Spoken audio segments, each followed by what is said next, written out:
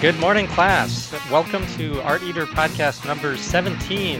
Wow, we're getting way up there in numbers. All right, so the theme of today's podcast is King of Fighters 13.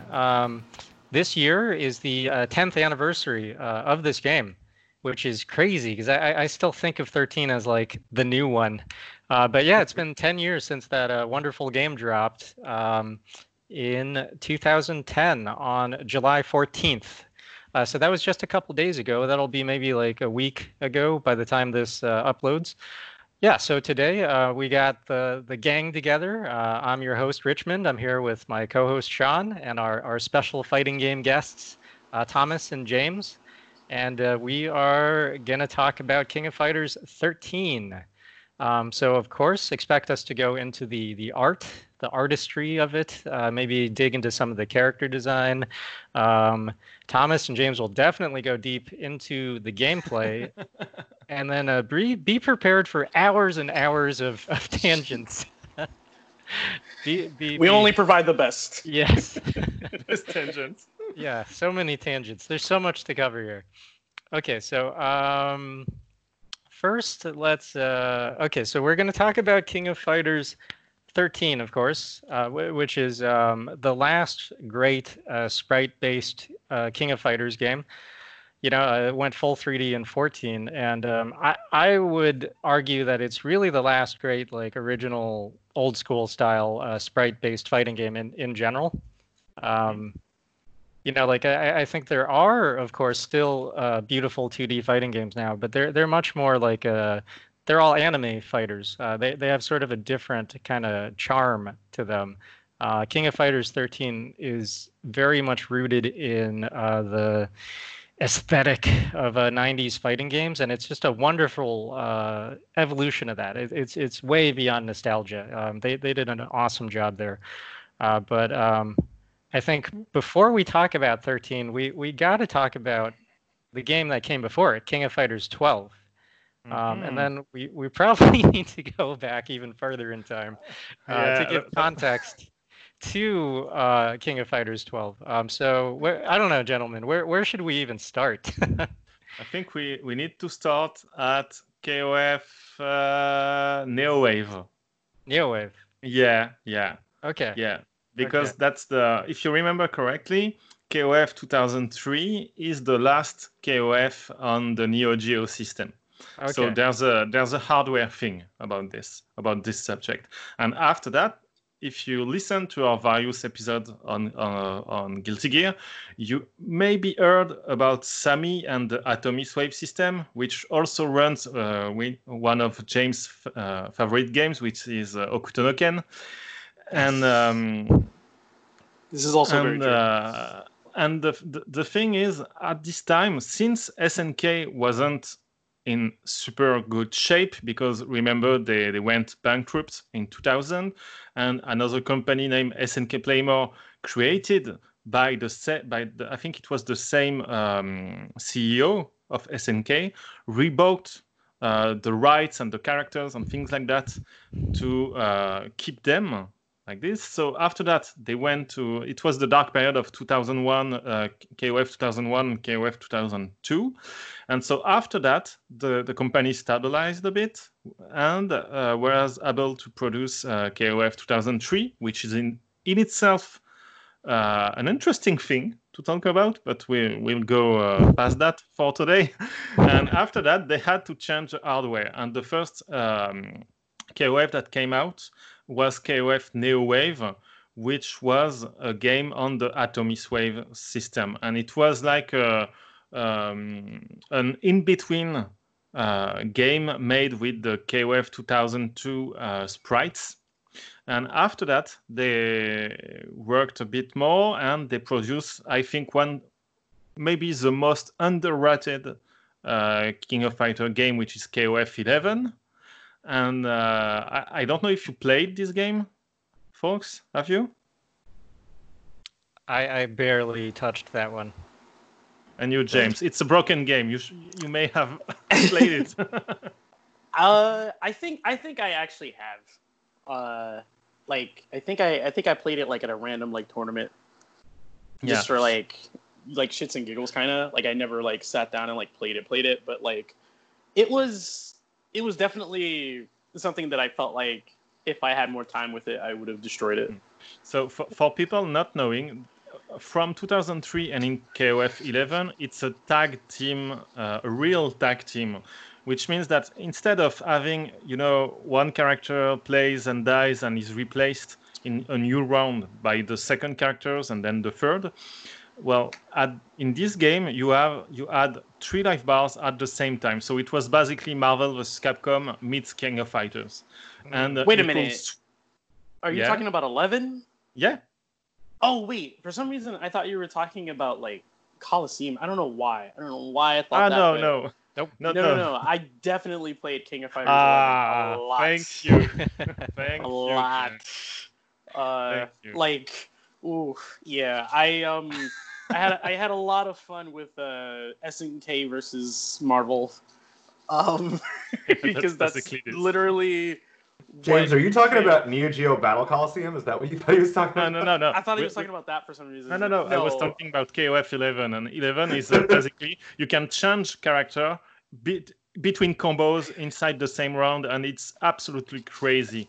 That's a wonderful game. That's incredible. It is probably one of the SNK games that I really enjoyed in terms of team synergy, because I think that there was like another game that was slightly similar to 11, but not in the same way. Like, I played cheap teams. I played like Dulan and like fucking like Vanessa and K. I was a Kula K. Yeah, like I was a really mean person in 11.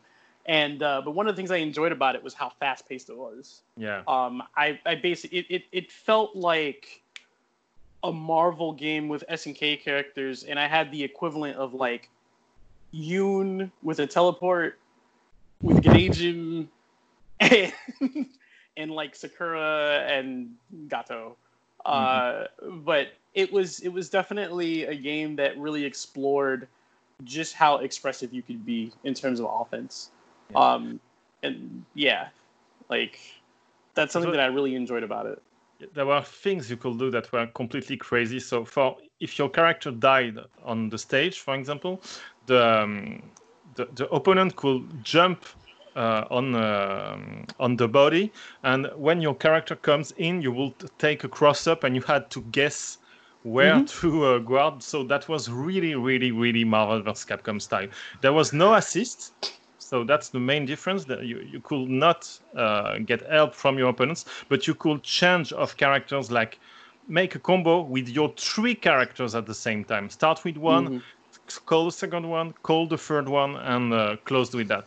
And there were also amazing characters coming in this game, since you had Marvel Garou Mark of the Wolves characters inside. You had Gato, for example. You had Jeanette. You had Tizok also. He was in 2003, I think. Gato was in 2003, I think, too. And and you could do so crazy stuff in this game. That was so fun. It was extremely expressive. Like you literally could sit down and create a style of play that just, it was literally overwhelming, and somebody else could do the same to you. Like matches went by so quickly. Like very rarely did you have like any sort of attrition. Like it was just, I got my knockdown, or I have my setup into this combo, and now I have a cross under, and you're dead. Like it was incredibly fast paced, and there was so much going on within the frenetic pace of it that like it. In terms of its design philosophy, it's probably one of the most expressive SNK games that I had played prior to 13. I still feel like it kind of rivals it in a way in terms of certain aspects of expression and the pace that you can force on your opponent. Yeah, and maybe that's something we should say too, is that 2003 was the start of a new scenario for the games, for the series, with a new hero, which is not a hero, which is Ash Crimson, who's Yes. basically the kind of anti-hero that Very KOF controversial. didn't have. Yeah, it was very controversial. And the team with him was Duolon, a Chinese assassin, and Shen Wu, who I think was a Hong Kong like mafia guy. Yeah, just And like a wild man. yeah, and the three of them were very strange when it came out, and it was even more strange because in 2003 the artworks were done by Falcon. Yes. Do you remember Falcon? Yes. very We all And, remember impressive. Falcon. And Yeah. at around the 2000, Falcon was very famous online for his fan art of SNK and Guilty Gear characters. So it was kind of a surprise to see him get there. But to be honest, I never really enjoyed his art, so I was relieved to not see him in 11. But he's still at SNK right now. He's still working for them. So he's a good pick, I suppose. And what did you think about the new hero team, the new characters? Honestly, I kind of liked how disruptive they were. Like I felt like Ash was just entirely disruptive to the story and with almost no concern for the foundation that was established. And normally that's kind of like, man, I don't want that in like my KOF or lore of anything that has been established but for so long.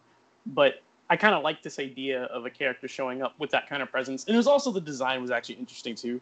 So like that was enough to kind of pull me in to say, hey, well, who is this? Like, I want to know more about this character. And I kind of liked that it expanded the already massive world of KOF. Because, again, it's like you've got this new chapter and this new character that has a whole different representation of, like, what their intent and purpose is. And I felt like that was kind of cool to see that, like, there's more to it than the same, like, fight over, like, to Orochi or not to Orochi to, you know what I mean? Like, it's, it added some more, like, spice to it. And it was like, oh, there's other things to be potentially concerned about. So I thought it was pretty cool. Thomas, how did you feel about Ash? I mean, like, he's a French character, right? Is he the first French King of Fighters character? Because traditionally the hero team is from Japan. Usually, like, Kyo's like a straight-laced dude. He's a good guy, conventionally handsome, manly shonen hero. And then Ash is like this. I thought he was a girl the first time I saw him. Well, Ash, as a French guy, to be honest, all French characters are a bit, I don't know, effeminate, metrosexual. I don't know how to say it. But if you look, the other French character from King of Fighter is King, I think, and she's not even from King of Fighter. She's from Art of Fighting. Right. But if you look at almost all French characters, they're often very effeminate characters. I don't know why. I talked about this with Katsuhiro Harada, the creator of Tekken, one of the creators of Tekken, and the current producer of the series. And he asked me, like, why did I think Abel in SF4 was good as a French character? Because Abel is a French guy, and I told him, like, oh, that's because he's not defined by the fact that he's French. That's interesting. He's doing a form of judo, which is very popular in France, and because France have been with David Douillet and Teddy Riner a very proactive nation on the judo side, judo sports in the Olympics. So there's clearly, these two sides of how to design a French character. But that's out of topic. But at now the that time you mention it, Ash has a very similar character design to Remy. Like hair, bell bottoms, like the stances. There must have been some sort of stereotypical idea of what a French fighter looked like. Well, the idea, I think, was the same for both characters, that when they did Remy in First Strike, it was because they didn't have, how do you say in Japanese, the pretty guy stereotype character. Yeah, Bishonen, yeah, and so they wanted one in first try, and I think that's basically the same with Ash, and so making a Bishonen, making it French actually for Japanese character designers apparently makes sense for whatever reason. I don't know why, but no, I like the characters, but to be honest, I think is way better in 12 and 13 in expressing who he is with his sprites and things like that, because in 2003 and 11 his sprite is like a bit rigid and is like a kind of guile because he's a charge character with a flash kick and a sonic boom. So I don't know, I think maybe at this time I think SNK was knew that China was going to be their mass market for the years to come. So I think that's why we have two Chinese characters, one Chinese and one Hong Kong character. So to go with him, and I don't know, to be honest, I like him. The kind of flames he has, because all heroes in King of Fighter have flames. He has like a glue like gooey like green flames. That was original to me at least, but I don't know. The sneering flame. Yeah, and the effects were very different, very original. Yeah. Oh, I just looked at the bio of Ash, and he's actually the same age as me and French. So and he was born like, according to he was born like 8 days before me, and we have the same blood type. Oh my goodness! I'm not sure I wanted to know that. So that's it. So just to fall back to the game. So when 11 came out, I think it was in 2005 or 2006. The SNK was not still in a good shape, and the company was trying to find money elsewhere, and so they invested in pachinko and pachin slot. I don't know if there's a difference between them, and so they were doing also all sort of games, because they also did the King of Fighters in 3D, if you remember. Right, the Neo Wave games, right? No, Neo Wave was the 2D one, the Maximum Impact. Oh, sorry, yeah, Maximum, yeah. And Nona was the character designer for the Maximum Impact, and that was very, very different. Yeah. Too. And you know what? Just real quick, surprisingly, the character designer for Ash was not Falcon, even though that's a super Falcon-like design. I think Nona was actually the main designer on that. It's a collaborative process. They built both. I think he added specific, like, very opinionated details to it, but yeah. Okay. And maybe we can explain to who is Nona actually, because he was he will be, I think, the name that will come back the most when we talk about all these games. And Nona was basically is basically, because he's not dead. He's not at SNK anymore. He's a freelance artist now. But when SNK went bankrupt in 2000. Almost all the artists were left the company, and one of them was, of course, Shinkiro, and Shinkiro left, so suddenly the series didn't have his main illustrator to do the art of the game, and you can see it in and it's very important, because that's one of the reasons why King of Fighters 2001 was not very liked, is because Nona took over for all the arts, and so the character select screen art, the win pose arts, the cover arts, everything, and it's so different than what Shinkiro was doing. Like, Shinkiro was, I'm sorry, I really don't like Shinkiro art, to be honest, except for a few ones, but I always felt Shinkiro was a kind of art. His heart was like a bit constrained, you know. And when you have Nona right after that, the contrast is way too much, to be honest, because Nona is over expressive with deformations and very sometimes not anime style but animation style, maybe animation style. Just for the listeners, I'm sure you're probably familiar with Shinkiro, a classic SNK illustrator. He did like a hyper real but still very stylized illustrations for the King of Fighters series. He moved on to Capcom, but his stuff was always very tall, model-esque characters. They looked like they were from like high fashion spreads most of the time. And then in 2001, you have Nona making stuff cartoony, and like you said, not even in an anime way, but just like a really cartoony way, like the portrait of Yuri, her wind portrait. She's making like a gorilla face. This is like the cutest character in the game, and she's intentionally like really silly looking. It was way too much for most people.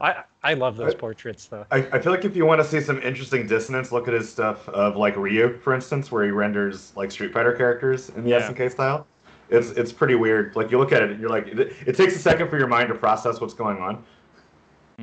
Because after the KOF 2001 and 2002, he also did SNK vs Capcom, and the art of SNK vs Capcom is absolutely crazy, like very, very crazy. That's my favorite. Me too. It's actually really interesting the choices that were made with like all of the art for that game. It almost attracted you to it, as if to say, like, if you're not attracted by the idea of this game, this art is designed specifically to pull you in because it's so just bizarre and different.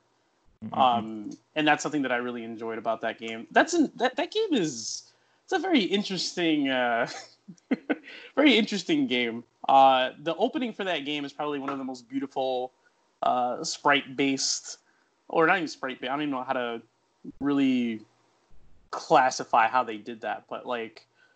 In terms of actual like animation in a like pixel-based animation in an opening, like SVC, just it stood out.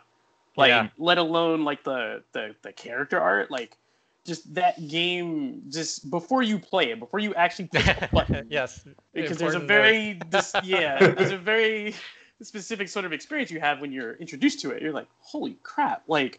This art is this is like a new era. You're like, man, I'm excited about this. And then you hit the character select screen and you play it and you're like, okay, all right, this is what it is, and that's it. Like this is an experience I'm having. But the art for it is great though. All Nona art basically is super great, and I think SNK vs Capcom is interesting because do you remember the sprites for the Capcom characters in this game? Yes. Yeah, you can't forget them because they are very, very special. But there's I don't know, there's something about them that I think we will find back in some characters in KOF 12 and 13, like characters like Ryo, for example, which is, the basic character. He looks super angry, in his sprites in 12 and 13. And I think we find something from SNK vs Capcom at this. I think there's a link between them. Yeah. That's very special. Yeah, for sure. So everyone take note, SVC Chaos. So that was like when Nona really took center stage as the character designer and illustrator on the game, and had a big influence on the art style. And it was very prescient of what would come in the future with King of Fighters 12 and 13, which we'll eventually get to. Because before 12, actually SNK didn't put a new King of Fighter out for I think 4 to 5 years, and that's because they were very occupied putting the new editions of KOF 98 and 2002, the Ultimate Match and Unlimited Edition. They were a huge success, both of those games. They were at Tugeki, at SBO. and Crowther was broken, I think, in one of them. So that's probably something for James too. And, I mean, he's broken in every iteration. Like that's just that's his design philosophy. Mm-hmm. It's like, well, what are we going for? Broken. Okay, that's Yeah, and so for a long time there was no news about King of Fighter, to be honest. Everything you heard from SNK was like, oh, there's maybe this mobile game or King of Fighter Maximum Impact in 3D, which got very bad press. I should probably replay those games to see if they were good or not, But yeah, nothing was happening actually for a long time. I kind of dropped at it to you like, okay, take it. Yeah. Sorry. Okay, so let's set the stage. So it's 2008, right? Yeah. And Street Fighter 4 drops, and that helps kickstart more interest in fighting games again, because at this point in time, fighting games were really in a long slump. They absolutely dominated during the 90s, and then during this period where mainstream games were going online and where games were finding sort of their long tail in the online experience, fighting games dropped out. They were being replaced by like first-person shooters and stuff as the multiplayer game of choice. So 2008 Street Fighter 4 drops, and for me, it was heartbreaking because it was a 3D game, and I found a lot of the art execution of the art kind of questionable. I think the art direction from Daigo Ikeno was amazing. I think he had a lot of great ideas. I think they didn't quite execute on everything perfectly, but so that was like, okay, that's it. 2D games are dead, like, because there hadn't been any new 2D fighters in a long time. Guilty Gear had been recycling sprites forever. But then in 2008, BlazBlue also dropped, and that was the first, I think, modern HD mainstream 2D fighter. It was in 720p, not full 1080, but beautiful high res. But yeah, that had a very, very anime. Like to hear the history of BlazBlue, go back 3 episodes and listen to Thomas talk about it. we went deep into that. I'm sorry. No. I think that's what people are here for, right? Okay, so then around that time, like they announced King of Fighters 2009. I'm sorry, King of Fighters 12. That came out in 2009. Yeah. And that game, not only was it, the first new King of Fighters in a while, but it was the first new King of Fighters with all new sprites since the inception of the series in 1994. From 1994 until 2009, they had been using the same Neo Geo sprites. I mean, they'd been updated, but they were, based on that hardware.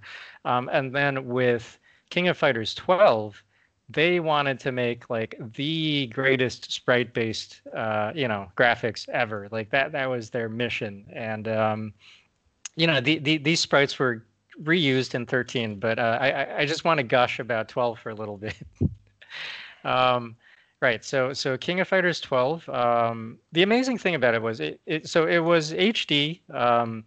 The backgrounds were in HD, and it was 4 HD, 1080 displays, but the sprites were still a little bit pixelated.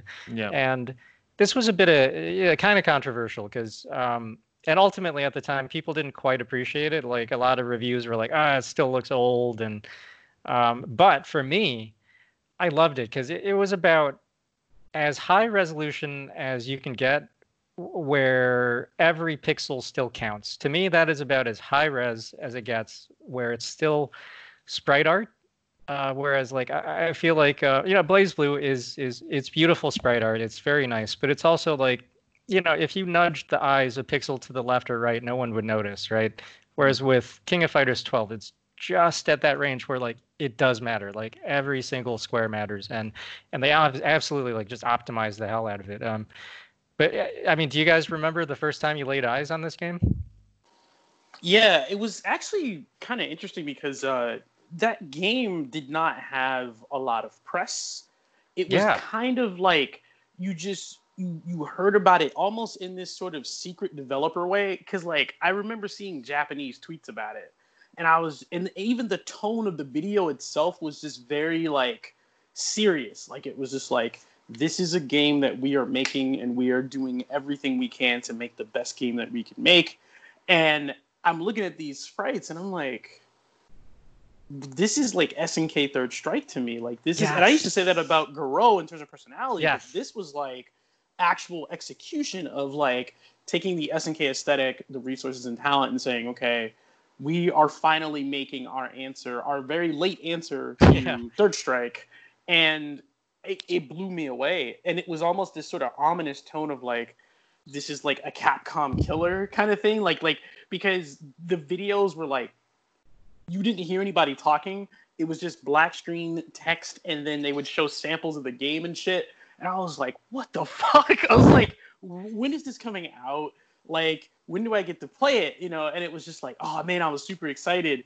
And then, well, I won't talk about the HUDs and stuff until we talk about the actual game. I'm not going to go there yet. But, like, just seeing the sprites and seeing them move was something that, like, genuinely excited me, because I was really kind of down about Street Fighter 4. I was not impressed, and I had a lot of access to play it before it came out, and I was just like, for my own personal preference, like I just wasn't very pleased visually. I wasn't pleased in terms of the gameplay. I was coming off of playing CVS2 for nearly like 10 years, so playing a game that had like an established tone and like feel in terms of expression and actual like competitive gameplay, like Street Fighter 4 felt really bland. It was just, it basically was like, sure, you can Mets Hadouken the game.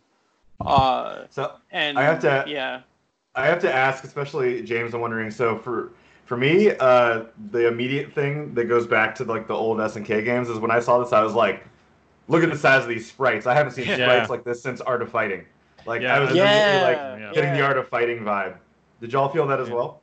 Yeah, I didn't think about that. Yeah. To me, KOF 12 is not KOF 12. It's Art of Fighting 4.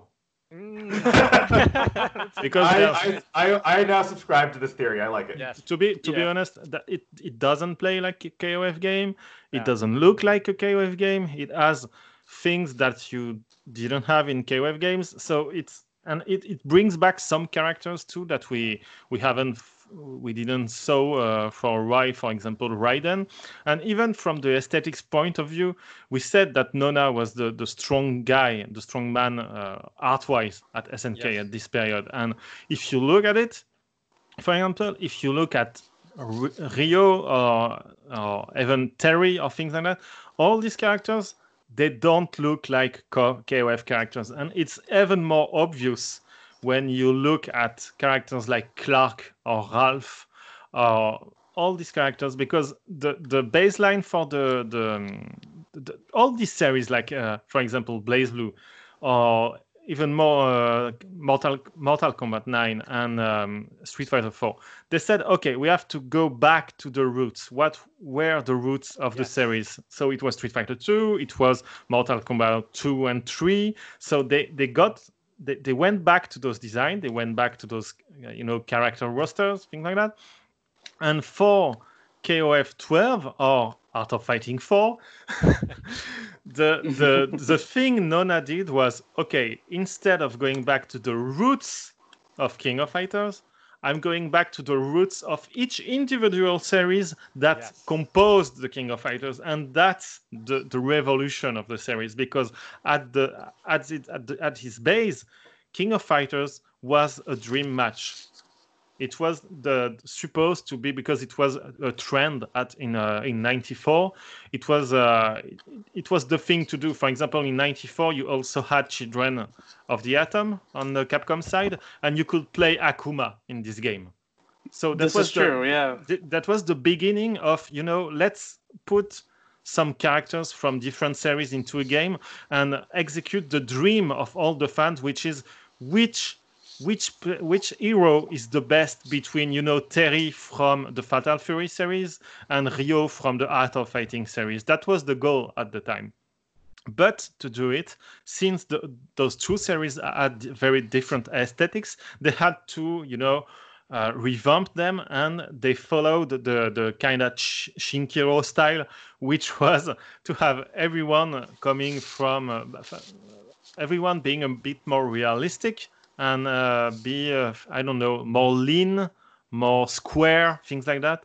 And so Nona, when he took back KOF 12, KOF, he decided he would have none of it. And so that's the reason why we have like hormones beef like Clark and Ralph in this game. And at the same time, all the KOF characters, so the characters created exclusively for KOF, characters, for example, like Ash or Kyo or Yori, they are way less muscular. They are way more lean because that's the original aesthetic of King of Fighters. And that's the reason too why Athena looks like a little girl now, and why the design changed. And also because Kensu also changed. Now he has his Chinese garb, Chinese clothes, and is completely different. So I remember it was not the sprites that shocked me the most, but the fact that they decided to go back to the roots, but the roots of the roots, was so wild. That was so wild. Yeah. So that's it for me. Yeah. I really enjoyed it. Yeah, I was just gonna piggyback off of that. I loved how just they went back to the roots of the character, and it wasn't just like nostalgia, like, oh, let's make it what people remember. It was like, let's really get to the core of the character as they were originally designed, and then like ramp that up, right? Because like like you said, the King of Fighters characters, they remain very svelte. They're model like, they're slimmer, right? And then you have like Terry and Ryo are like jacked again. They're straight out of like the '90s era. They look like they're from an action movie. Right, and then Ralph and Clark, they're the Ikari warriors, right? They were inspired by like Arnold Schwarzenegger and Sylvester Stallone movies, so they just ramped that up way more than that had like ever been tapped into in previous King of Fighters, right? And then Athena became like a 80s anime character, That was crazy. Yeah, legit, like she was sort of the like the unofficial mascot of the series by then. Like she had the most costume changes. Everyone loved her. She makes me feel like she's from Ikoku, House of Ikoku, from Maison Ikoku. Maison Ikoku. Maison Ikoku. Yeah, this kind of aesthetics. Yeah. They even I believe her skirt has the iron curtain effect where you can never actually see a panty shot. No matter how she kicks. Yeah. And her body type was very different. She was like she was like a little chunkier. It was I thought it was a nice welcome change of pace. She looked like an '80s idol, like a little more fullness to her, not like rail thin.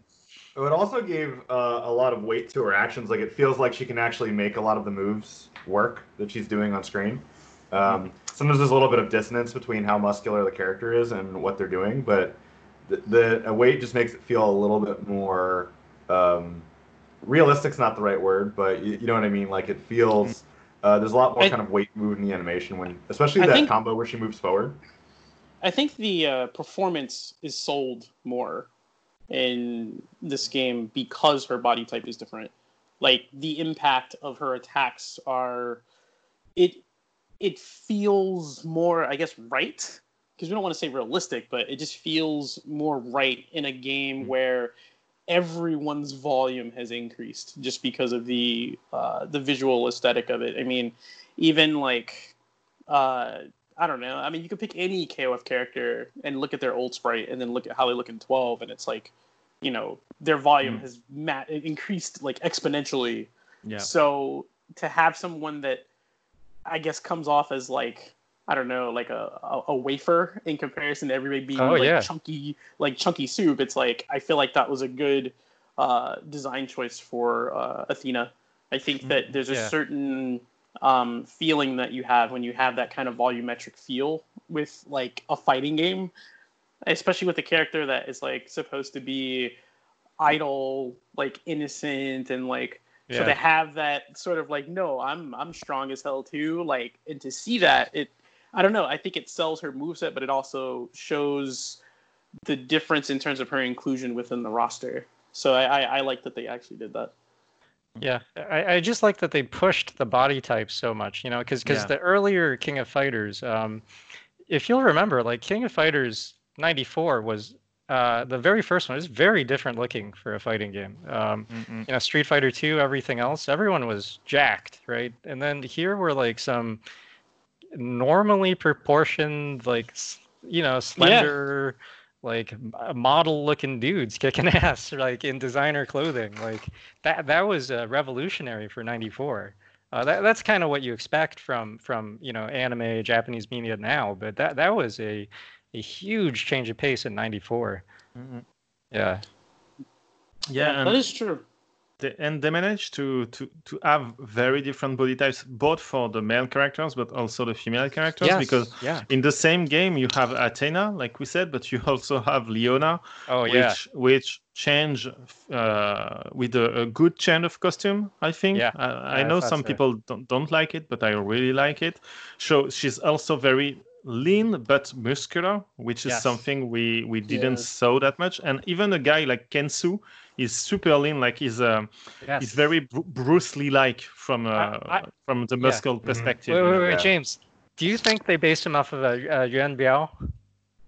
Oh, absolutely. And if right? Did you get that vibe? And like old school, like Yuan Biao, like before Righting Wrongs. Oh man, like before he did the movie with Cynthia Rothrock. Like I feel like that's like a direct influence. Like the personality, like the sass of him, like all of that is like very 80s Yuan Biao, like early 80s Yuan Biao. Yeah. If you're listening, he was one of the kung fu stars of Hong Kong in the 80s and early 90s, and very frequently co-starred with Jackie Chan and Sammo in lots of movies. Like I feel like in a go ahead. I feel like in a way he's extremely underrated. Dude, yeah. He's done, and a lot of it has to do with the same problem that Yukari Oshima had, which was they could perform, but they did not have the supposed aesthetic that companies were looking for. So a lot of times they were like co-stars, or they did ghost stunting, because believe it or not, he actually did some of Karen Shepard's stunts. What?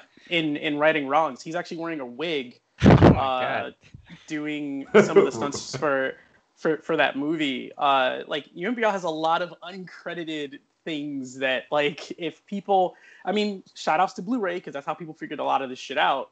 But people could see that it was him doing like some of Karen Shepard's stunts. And it's not to discredit Karen Shepard, because Karen Shepard is actually an amazing martial artist. She has just as much accolades as Cynthia Rothrock did back in the day.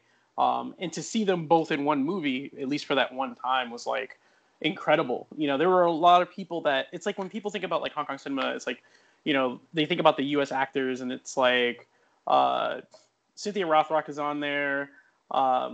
I think, is it John Norton is on there. But people forget about Karen Shepard because she didn't make a lot of appearances in martial arts movies, but the few that she did, like, she was amazing. But yeah, Yuan Biao did a lot of her stunts. So he's super underrated. But I'm glad that I'm glad that someone thought enough to be inspired by what he put out back then to make a fighting game character that embodied it. Yeah, because he also had the Beijing opera background, like Jackie Chan and Sammo. Like those guys have been doing this stuff since they were 6. They didn't have like a normal life or education. They lived and breathed, like their paintbrushes were their fists, their feet, their face, their body. Pretty sure that would be illegal these days to do that to a child. Oh yeah, for sure. I mean, that would not fly very well. Not fly in the modern world, but like they were child soldiers conscripted into like stunt work, Beijing opera, like kung fu. But yeah, he was a great, one of the stars of Hong Kong. With Jackie Chan always had that sort of like scoundrel appeal, and I think he was always more the boyish one, like. Yeah. And I think that's kind of what's reflected in Kenso, his redesign. Yeah, like it's definitely, man, I could go on about, because the thing about King of Fighters to me, like SNK games in general, when it comes to the fighting games, is there's a particular connection or respect to Hong Kong cinema. Yes. And I feel like it permeates through the music, through sound design. There's a particular harshness that, in comparison to Capcom games, and I don't mean that in a negative way. I mean that in like there's a very abrasive kind of feel to the way that they approach sound design when people get hit. When even music, like there's certain, I don't know if it's like, I don't want to say synth, but there's like electronic music implements that Hong Kong cinema had that were like very typical fanfare for them, and some of those elements appear in tracks for King of Fighters. It's something that sounds eerily similar. Like there's times I'm watching Hong Kong cinema, I'm like, man, that sounds like a King of Fighters track, and it's not. Yeah. It's not. I mean, unless I'm watching like a Godfrey Ho film, it probably is an SNK track, but that's a whole other. Yeah, that's a whole thing. other. So, but no, there's a very particular synergy with Hong Kong cinema that I see with SNK games. So characters like Kenzo, embody that, and it's cool to see. I think the only thing I haven't really seen, well, I can't say only, but I think Athena kind of touched on it, is when you see somebody like Sammo Hung move around, especially for the first time, you're not expecting it. There's a certain energy that he has that no one else has, that it's like this, it's almost like he's defying physics. Yeah. And it's amazing because it's not just, oh, it's a big dude moving fast, but it's also the way that like the camera work was used to kind of complement it. And it's been an inspiration for me for something that I'm working on. But yeah, like I like that SNK sort of, always had their eye on Hong Kong cinema and kind of sprinkled that stuff in there. Yeah. And they managed to get a few redesigns right too, because I don't know for you, but to me, some characters were never charismatic in King of Fighters, and one of them, to me, is Robert Garcia, which is probably. Oh, you're attacking my Robert from Art of Fighting. And I never, except maybe for Art of Fighting, but in KOF. I never found that Robert Garcia was, charismatic or good looking, except for 12 and 13, because he has this connection with the actor that inspired him, which is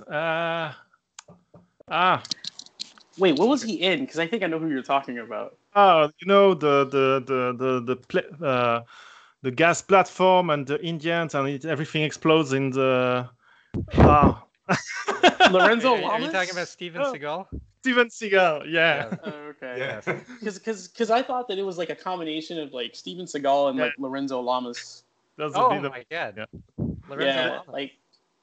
Like that's what I got from it. Like it was like Lorenzo Lamas and Steven Seagal, if they combined, then you would get Robert Garcia. And if you fail the fusion, I didn't think of that. If you fail the fusion, like in Dragon Ball, you get the current Steven Seagal. Oh my god, yeah. Doesn't look like at all like Steven Seagal. Yeah. That's so true, though. That's so true. But yeah, those are the two like elements, the sugar and spice of Robert Garcia to me is Lorenzo Lamas and Steven Seagal. And Capcom obviously went more the Steven Seagal route with Dan, but they pushed but in KOF, that's what I felt. And it's, to me, the design of him in 12 and 13 is probably my favorite. Yeah, I'm not a big fan of what he looked like in 14. Like, I feel like that's just like, that's if you order Robert Garcia off of Wish, I hate to go there, but it just doesn't work for me. But I agree. He feels a lot better in 12. Yeah, like 12 and 13, he looks great.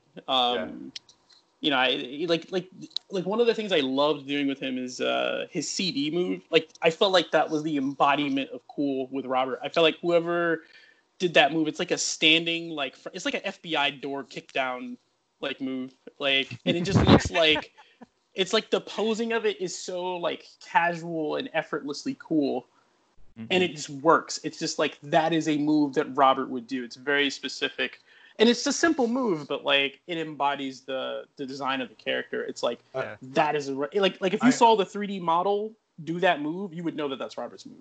Yeah, I will say I kind of get what Thomas is saying, in that I think the original Art of Fighting, like Robert Garcia, was much more like had a little bit more personality from a like not goofy perspective, but he had that element from Seagal that was like a little over the top, and I feel like. It's a little bit less personality, but he's way more slick and cool in 12 and 13. Like you get a feeling that he's got a lot. Like if you think about it, his clothes are like less baggy. Like his musculature is like more balanced, and like even his ponytail is done in a certain way where it just makes him feel, like I said, it makes him feel a lot more like cool and not like kind of under the not under the surface kind of goofy. Like there isn't an element of comedy left anymore in it, which is like. Part of the original character, but I prefer it in 12 and 13. Although I would agree he's not exactly charismatic. He's just he's cool. You bring up a really good point though, because I didn't think about the comedic aspect, or I say that for lack of a better word with it, but like the tone of him was very different. Like now I'm looking at like his old animations, and it makes me think of this old movie called Out for Justice with Steven Seagal, where he's like, "Has anybody seen Richie?" Like he's like walking around, and he's got like the, and it's like it's very like it reminds me of that scene where, because I think he had on a goofy looking jersey chain, in that scene. So it's like like there's a certain like personality that is missing from a lot of the older sprites. It's like. This is older Robert Garcia. He gets his clothes tailored. Like he's got a stylist. You know, he's been around for a bit. So yeah, it makes sense. He's got he's had that that animation thing that he's done in most games that Robert Garcia's in, where he kind of takes his vest and pulls it down a little bit around his shoulders. Except that it looks kind of stupid in his older games. Like it looks like it doesn't fit very well, but he's proud of it anyway. Whereas in 12 and 13, it just makes him look cool. Like it just kind of looks like I think he does it as part of one of his finishers or something, but that's the part where I was kind of like in paying attention to the way that he moved in 12 and 13. You can kind of see how, and I don't know if it was intentional. Maybe they just like wanted to make him a little bit more slick and less over the top over time. But he definitely kind of slowly pulled back away from the reference of Seagal. So I wonder if by this point maybe the artists weren't quite as aware of the original influences. I feel like that's possible. If they had like a turnaround similar to Capcom, it's like I feel like there's a lot of people that work there now that do not remember Bengus or like Keanu. There's people that work there that don't know who they are because so much time has passed. So it's like that's possible. That's possible that they just weren't aware. It's possible that the reference that they had for 13 was probably like I don't know, source files from like a 2000 game, and they probably were just like, okay, I'm not saying it's necessarily bad either. Like it may have also been a thing where they decided that the tone didn't work as well for the new game. So I don't know. That's also true too, because I don't even think there's like high comedy in 13 outside of what is that old man's name? Chin. Like Chin. Chin is probably the closest that you get. Him and like Hua, but more and Chin Yuri, more so than maybe? Hua. Yeah. But it's like very like the tone is very subdued in comparison to like a lot of the older games. The thing with Robert is that to me, Robert, except for in 12 and 13, where he looks like a movie star that came to fight a bit like Johnny Cage in MK, but with a serious tone. Each time I just Googled like Robert Garcia, and I have like 3 to 4 design, like the original design, the blue shirt that they gave him at one time and the Neo Geo Battle Coliseum, and it doesn't make any sense. It's like it's how Japanese people see Italian people. You see, that's how I feel about it. Because in his other designs that are not inspired by actors, he has like these, pizza slice shirts, and with his torso visible, and and he has small gloves like he's driving his Ferrari in the sunlight of Sicilia, and it's so stupid. That's like Italian one-on-one by Japanese designers, and the 14, the King of Fighters 14 design is even worse than that, because they don't have he has a little mustache. He has a mustache, like because now maybe he's older, so he's like the Don, in the family. They ordered Robert Garcia off of Wish. That's what King of Fighters 14 Robert looks like. Like it's like. Because I'm looking at it now, I'm just like, man, like what did you guys do? Like, and it's also like even some of the outfits, because I think he had one where it was like he had on like a vest and like it was a blue vest that was like cut really it wasn't cut high, it was like pretty much at waistline, and he's got these massive collars on it. I feel like it's an example of a character walking into a store and seeing an outfit on a mannequin, but not realizing how it may not fit him the same and just buying it. like that's, he's like, no, I want that. He's like, oh, you don't want it? Nah, just take it off the rack. Yeah, it's cool. Yeah, I want this one. And you're like, oh, okay. Like, that's what he looks like. But I think that they just went through a lot of like design phases with him where they were just like, we're just trying to figure out what we want to do. And then like the tone for 13 was different enough that like they got rid of a lot of that and they streamlined his design quite a bit actually. And I mean I think it's an amazing design in 13. I feel like what happened in 14 is just it's different staff, different tone, different everything, and I just wasn't feeling it. And he's good in 14, but I just hate looking at him. Yeah. I just want to interject for the listeners. If you're following along, I highly recommend you go to this website. So when King of Fighters 12 launched, they were so proud of the art that they made for the game that they made a website strictly about all the effort that went into the sprite art. And there's even a gallery where you can view the sprites themselves and view a couple animations, the idle and 2 attacks. So if you just Google King of Fighters 12 and dot art, DOT dot art, that I think in Japan they refer to pixel art as dot art. Yeah, so if you Google that, you'll go to the KOF 12 2D dot graphics gallery, and it also walks you through their process, which I'll just touch on briefly. So if you go to this website under the dot creation page, they talk about creating graphics with soul. So they wanted to make this their final statement on sprite art, because this is like decades into 3D. Like 3D has been the de facto standard for making games, real-time 3D for years and years now. And this was like this is really the last traditional sprite-based game.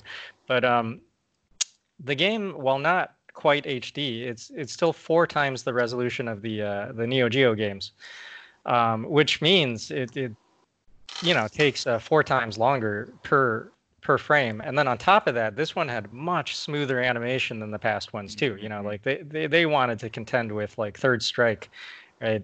Street Fighter 3. So these sprites probably took something like on the order of, I don't know, like 10 times longer per character than they used to.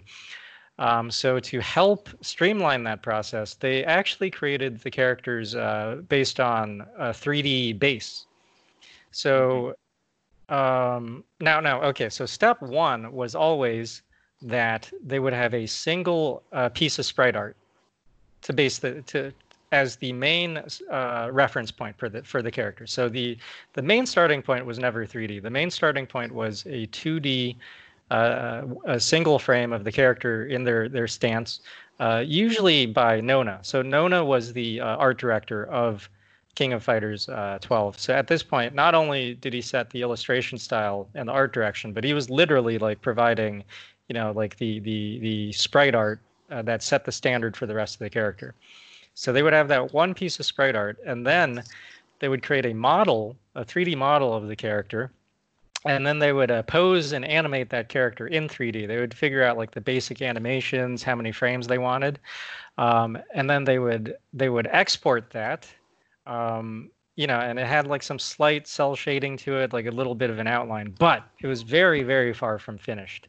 So after that, I think the art director, Nona, would step in and he would take, a frame of that sprite and then again touch it up himself. So he would make sure that he really set the standard for how this character would look.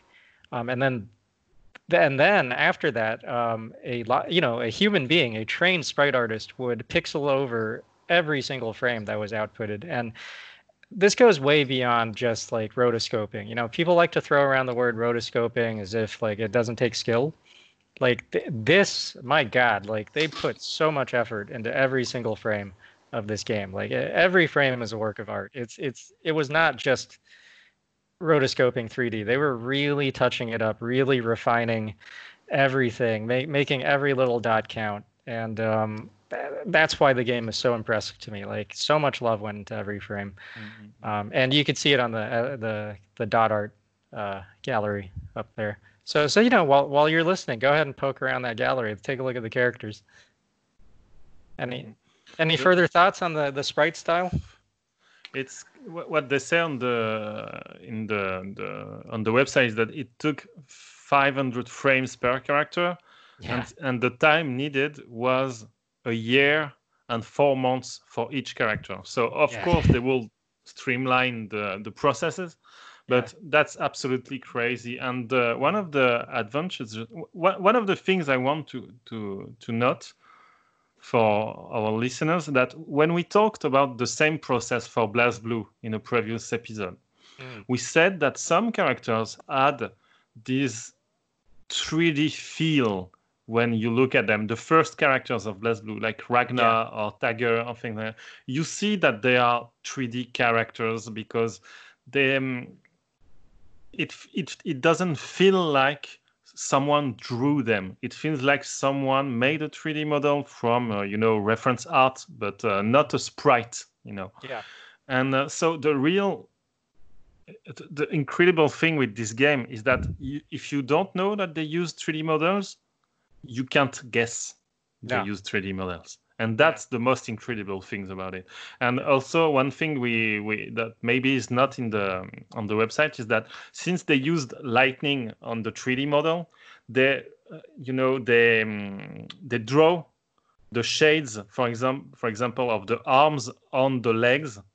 For example, if you have the light above you and your own arm is making a shadow on your own leg, well, they reused that in the sprites. So when you look at them, there's a sense of detail that is absolutely incredible. Like it's way, way, way, way more polished than what Arc System Works did. But that's maybe also why Arc System Works didn't do it this way. Yes. Because you have to put the game out sometimes. Yeah. So it's Rich, we were talking about in the past about different games around how they handle lighting. Mm-hmm. And this one, like they achieve such dramatic shadows, but they don't actually shade all the way to black. Yeah. So oh my God. Okay, let me go on a rant about the shading in this game. So, if you look at past King of Fighters, they have very banded shading, right? Their shading is kind of very rooted in early 90s shading, where like if let's say you're a kid, you just started doing sprite art, like you tend to like work from the outside in. Everything's kind of like a cylinder, right? So they all the King of Fighters games since the first one, they have this sort of very banded, shaded look to them, where they did it skillfully. I'm not saying it's like amateurish or anything, but it's kind of busy, right? And then when you compare that to say like the Street Fighter Alpha or Street Fighter 3. Those have like more sophisticated shading where they're not afraid to have very clear shadows, right? Whereas King of Fighters is very generalized. Everything is kind of very, very spherical, very, very general 3D look, pseudo 3D. And then, as Thomas pointed out, with 12, they did take advantage of having, being able to do some of the lighting in 3D. So they did something really unique. Most fighting game characters are pretty much lit from the kind of generalized top down from like the upper corner top down, and they're mostly lit. They have a little bit of shadow. The King of Fighters 12 and 13 sprites very dramatically lit from the top down, where they're actually mostly in shadow. This is very unusual for a fighting game, whereas other fighting games are like 70% light, 30% shadow. This game's the opposite. It's like actually 70% shaded a lot of the times, and then like 30% light. But it actually makes the light part stand out more. And because of the dramatic lighting, as Thomas pointed out, you can see the self-shadowing. You could see the shadow of the head falling over the chest. When someone throws a punch, as the arm travels, you see the shadow fall over their body or their leg. But it's really subtle, and they did something super smart. I love that they did this. They were not. They didn't over-render it. As detailed as this game is, if you look at the shaded areas, the actual shadow part is a lot of it is flat shaded, and then the edges within the shadows are just like one pixel, one color. It's crazy. It's because of that, you regard that part as shading, and that recedes, and it doesn't fight for attention with the parts that are lit, which is where they put the color and the rendering. And if you look at the transition between the shadow and the light, they put this line of saturated hot color, and it's so cool. The edges are more saturated than the rest of the character, and it's a really beautiful effect. This is sort of this is getting into like painting theory. This is like what painters in like the 18th century were starting to do, and they incorporate this into every sprite. It's wonderful. I love the sprite art for this game. So Richmond, can I transition into a theory I have about also why this works so well? Yeah. Okay, so one of the things I also really like about this game is the backgrounds have an insane amount of stuff going on. Yes. Like a ridiculous amount compared to other games. Like almost every stage has got a massive amount of people, lights, and they're actually quite vibrant. And what you're talking about, I think this is actually what makes the characters feel so resonant in the stages they're in. Especially like you'll notice half of the stages have like Christmas lights or camera lights or something in the background that's causing a lot of light to be cast into the arena. And even in cases like the India stage, which is one of the ones where like there isn't quite as much light directly, but there's a lot of blocked light coming from it. I actually think that they use it to make them feel really at home in the middle of the stage they're in. And I think part of it has to do with some of the stages are almost like manic in how much is actually going on in the background, because it isn't just people, it's background layers, it's light. It's this is also one where you start seeing them use a lot more of the like fireworks style effects. There's another stage where there's a lot of people like bowing, and it's much more dark, but then it has a number of torches on the stage. Yeah. And even though like the lighting isn't impacted by the stage, I actually think what you're talking about, that kind of like electric saturated color, allows them to tie these like insane, like if you look at these stages, they're not just insane detail and animation, they're saturated. Like there's one stage, I want to say it's Japan or China, where like not only is there like 400 people, like one person's eating stuff, they're all jumping China around. Stage. Oh my god, this stage. Oh. And there's also like so some of like the Fatal Fury stages and like the stadium stage and stuff, like they could have just done something basic, but there's so much light and color going on that I think that's how they make them feel grounded in the world. So anyway, I just wanted to that sort of made me back. Okay, you know what? I'm gonna riff off of that. We're gonna get super nerdy right now. Okay, so in King of Fighters 12 and 13, they started doing some lighting effects, right? So the characters were actually affected by the stage lighting. Like sometimes there was like a shaded area, like if you go under like an awning, like you're actually shaded, or like if there's a torch light in the background, there's like a rim light on the characters, right? Mm-hmm. Yeah, Street of Rage 4 did this year too. Yeah, like 10 years later, just starting to do this, and you know, there was a little bit of that in Capcom versus SNK, but okay, so the first game I remember doing that was actually the little-known gem called Daraku Tenshi. Yes. Yes, we're going there. We're going there, guys. Oh no! Oh no! The third strike that no one knew third strike. Yes. We were supposed to do a podcast for 2 or 3 hours, and now it's 5 hours. Yes. I'm sure. I'll try to keep this brief. I'll try to. No, we're not. No, we're not. Okay, let's just go deep. Let's go deep. We're committing to this, guys. I went there. Okay. It's happening. Just come along with us for the journey. So come along with us. So travel back to 1998.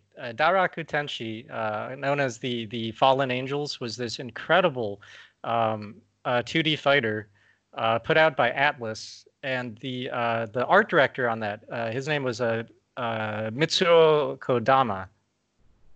I'm sorry, the game director was Mitsuo Kodama, and he was the art director for the original King of Fighters 94.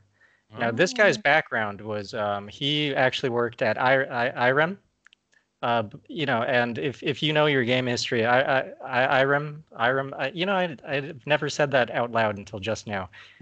IREM, am I saying it right? Anyways, they created R-Type, beautiful, amazing shooter, and then several members of their team, you know, they went under and they were absorbed by SNK. And several of them went on to make Metal Slug, which is a whole nother thing. We won't even get into that. But an awesome game. And then Mitsuo Kodama, he did not work on Metal Slug, but he went straight to Last Resort and other shooters. Because, you know, this was early days of SNK. They weren't just known for fighters. They also did some shooters. So he had his aesthetic was very much rooted in shooters like R-Type and Last Resort, which are very like sculptural, very dimensional, very three-dimensional looking. And that's what he brought to King of Fighters 94. Like we were saying before, that had like a very sculptural, banded kind of shading style to it. Also a very dark palette and very unique effects, like stage effects and stuff. And then he left SNK and formed his own team, and he did Daraku Tenshi, like as James aptly called it, the third strike nobody knows. This was a beautiful fighting game. And unfortunately, it was released before it was finished, much like King of Fighters 12, obviously. And, you know, this was, I think, their attempt to really push the limits of sprite-based games back then. And to tie it to 12 and 13. That was the first 2D game that I can recall where it had stage lighting effects, where if there was a fire in the background, there would be a rim light on the characters, and where the character palettes actually changed stage to stage. They couldn't do real-time lighting back then. Instead, they actually created a different character palette per character palette already. This is 96 or 98, right? 1998. So they probably ended up creating hundreds of variations of character palettes to like fit the characters in, so that they would fit the lighting into every stage. And didn't the stages have like rain and other types of effects too? It wasn't just background, right? Yeah. Yeah, in one stage you could like kick a table over, and it would like the table would actually flip and fly into the screen. It was a beautiful game. And notably, to bring it back to King of Fighters, So that game was released before it was really finished. It sold very little. It was never ported to home.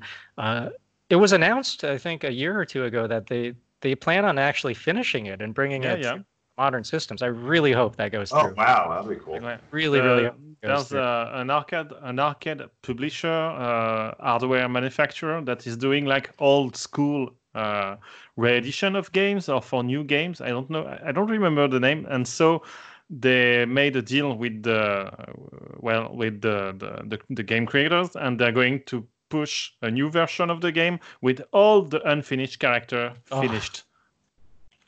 That's going to be crazy. I don't know exactly when, but we didn't have any news about them for a while now.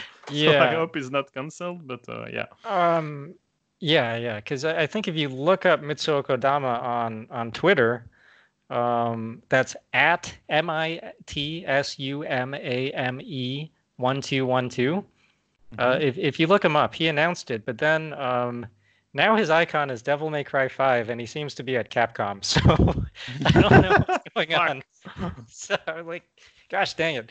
Oh, and by the way, this guy only has 1,588 followers, so, like, if you're listening and like, follower count... It's a travesty. Because this guy is a legend. But, well, and he's still able to, like, get these awesome projects off the ground with, like, a smaller follower count than, like, your average YouTuber that no one's heard of.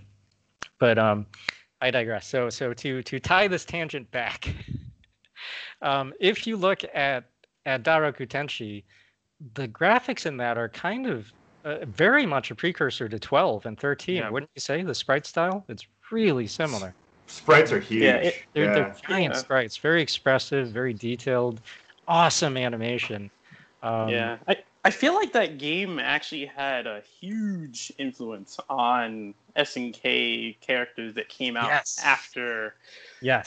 Like very big influence. Like it was kind of like but there's a legend about this. That Stelios was working another artist that came in SNK in the late 90s. He worked on Daraku Tenshi, and everyone thought for a while that he was the character designer of Daraku Tenshi, and that he basically retook two characters from Daraku Tenshi to create K and Maxima in KOF. But that's not true, because the real character designer is Morioka in Daraku Tenshi, and Stelios was just a new guy actually during it was KOF 99, and I think he did sprites, but he was not the famous guy that we know today. Yeah. So here you go for your knowledge. But there's something also, I'm looking at KOF 94 stages. They have the same feel as KOF 12 and 13 stages too. Yeah. There are so much going on, so much details, things like that. That's amazing. Yeah, they're just loaded with characters, going nuts. Yeah. So after Daraku Tenshi, I think that team, went under, and like you said, several of them were absorbed into back into SNK and continued to influence the series. So it's so fascinating, just all the overlap between all these different companies. Yeah. Well, I think the game industry has always been pretty small and tight knit, and I think that's never really changed. Even now, it's a passion driven industry. Like, you got to love what you do, and I feel like, especially in the type of game, like all the people that I know that work in the industry or that we work with, Richmond, like most people don't traverse genres very much. It's much more common for like stage and lighting artists and character designers to kind of stay within something that they really enjoy. So like it makes like a lot of sense the more that you look at the history of games, how many people are kind of all working around the same thing. And that's why game influencers are so powerful. Like we talked about, like the influence of Dark Souls across games. That's really because like at the time, like the industry kind of has a zeitgeist that gets picked up pretty quickly.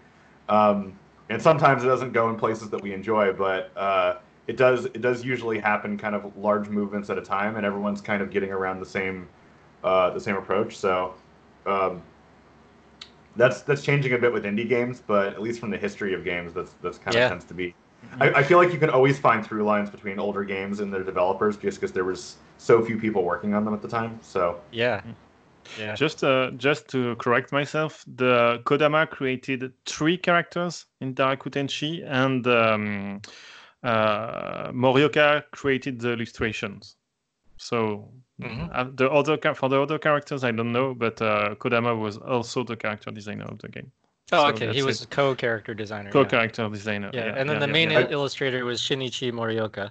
Okay. Yes, that's it. I just wanted to point out, I looked this up. Like, so anybody will probably post stuff later about this game because it's so cool. But if you look at it and see how good it looks, I looked up that its display resolution was 320 by 224, which that's amazing. Oh my gosh. I can't even think of a device analog as to how little resolution that is and how much they achieved with it. Like, you look at this game, it looks like portions of it look photorealistic from a stylized perspective. And the animation feels so good, and yet they had what, like, Richmond, that was what we were working on when we were working on like the original mobile phones, right? Like that was like 320 by 224 was a big screen, but still, like now that would like fit in the corner of your iPhone probably. That's not even big enough for your Facebook profile thumbnail. Forget the main image. Your Retina resolution thumbnail is bigger than this game. It's insane. Oh, and it looks so good. When we're talking about like dot art and getting just squeezing every amount of value out of every pixel, this is a game to look at for sure. Yeah, and I think so bringing it back to King of Fighters 12 and 13, I think that was the last their final statement on that. That's a game where like they squeezed everything they could out of every dot. The art in it was just fantastic. Yeah. Oh, you know what? Do you guys want to go on another tangent? Just a quick one. Okay. Of course. Okay, let's do this.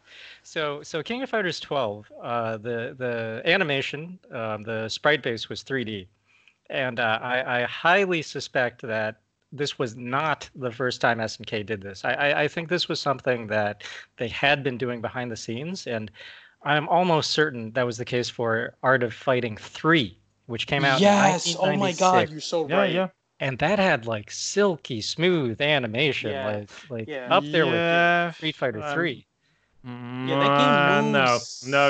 I don't agree at all. No. Listen, in frame rate and smooth. But totally lacking in impact. It had the softest looking hits. Sean, I know you got some opinions on Art of Fighting 3. You're a fan of the series. You know, any thoughts there? I like how big the sprites are again. I'm sorry, I really didn't like Art of Fighting 3. I didn't like a lot of the costume changes. First of all, so everyone looks really jacked. They just don't. I don't know. The controls are also pretty stilted for that game. I don't know how to describe it. It felt like a 2D game that wanted to be a 3D fighter. It was like 3D fighter conventions put into 2D with the same frame rate of a 3D game. I know we're talking about like characters, but also like the backgrounds got a lot more boring too. And I don't know how to describe it. Like they got slicker, like more smooth. Like they had a lot of detail, but they didn't have enough like lived in detail, so they kind of fell flat in a lot of cases. Like, I don't know how to describe it. And did you know that they did motion capture for Art of Fighting 3? They had to go. They had to go to the United States for a month to do it because they didn't have the equipment to do it in Osaka. Oh wow! And and so, but basically, what the data they got from this was super hard to use, and at the time it's kind of logical because the Tekken team, even in '94, was trying motion capture. There's hilarious photos of them trying with wires everywhere and people trying to fight in this. But they did some motion capture. Oh, that's right. Back then, motion capture wasn't wireless. No. Yeah. That's crazy. I will say also, it was one of the games where a lot of the effects are super distracting. Like, getting hit or their power-up effects and stuff. Like, they just kind of flash things. I don't know. There's parts of the game that are well done, and there's parts of it that are super lazy. So, it doesn't come together great. I think Art of Fighting 3 is a really interesting game to look at because it's in very many ways it's very beautiful. Like you said, in terms of technical polish, like the backgrounds are probably the best out of the Art of Fighting games, but they lack totally. Like you said, lived in feel. And that's also present in like King of Fighters 94 and James, you were talking about the influence of Hong Kong cinema. Like Art of Fighting had always been particularly cinematic for a fighting game, right? Yeah. Yeah, and then 3, they kind of dropped that. It felt very, everything felt kind of watered down and inflated. Well, like to give you an example of what I mean, if this explains it well. So, like in Art of Fighting 1 or 2, so you had stages like the bar stage that you could also like knock over things, and it had like a lot of kind of texture to the background. It had a lot of signage. Even like King's stage with the piano, which I think was actually referenced in King of Fighters 13, by the way, with the grand piano in the background. Like the whole part where you kind of discover that King is a woman back when that you were kind of like, oh, is that a woman? Not really sure.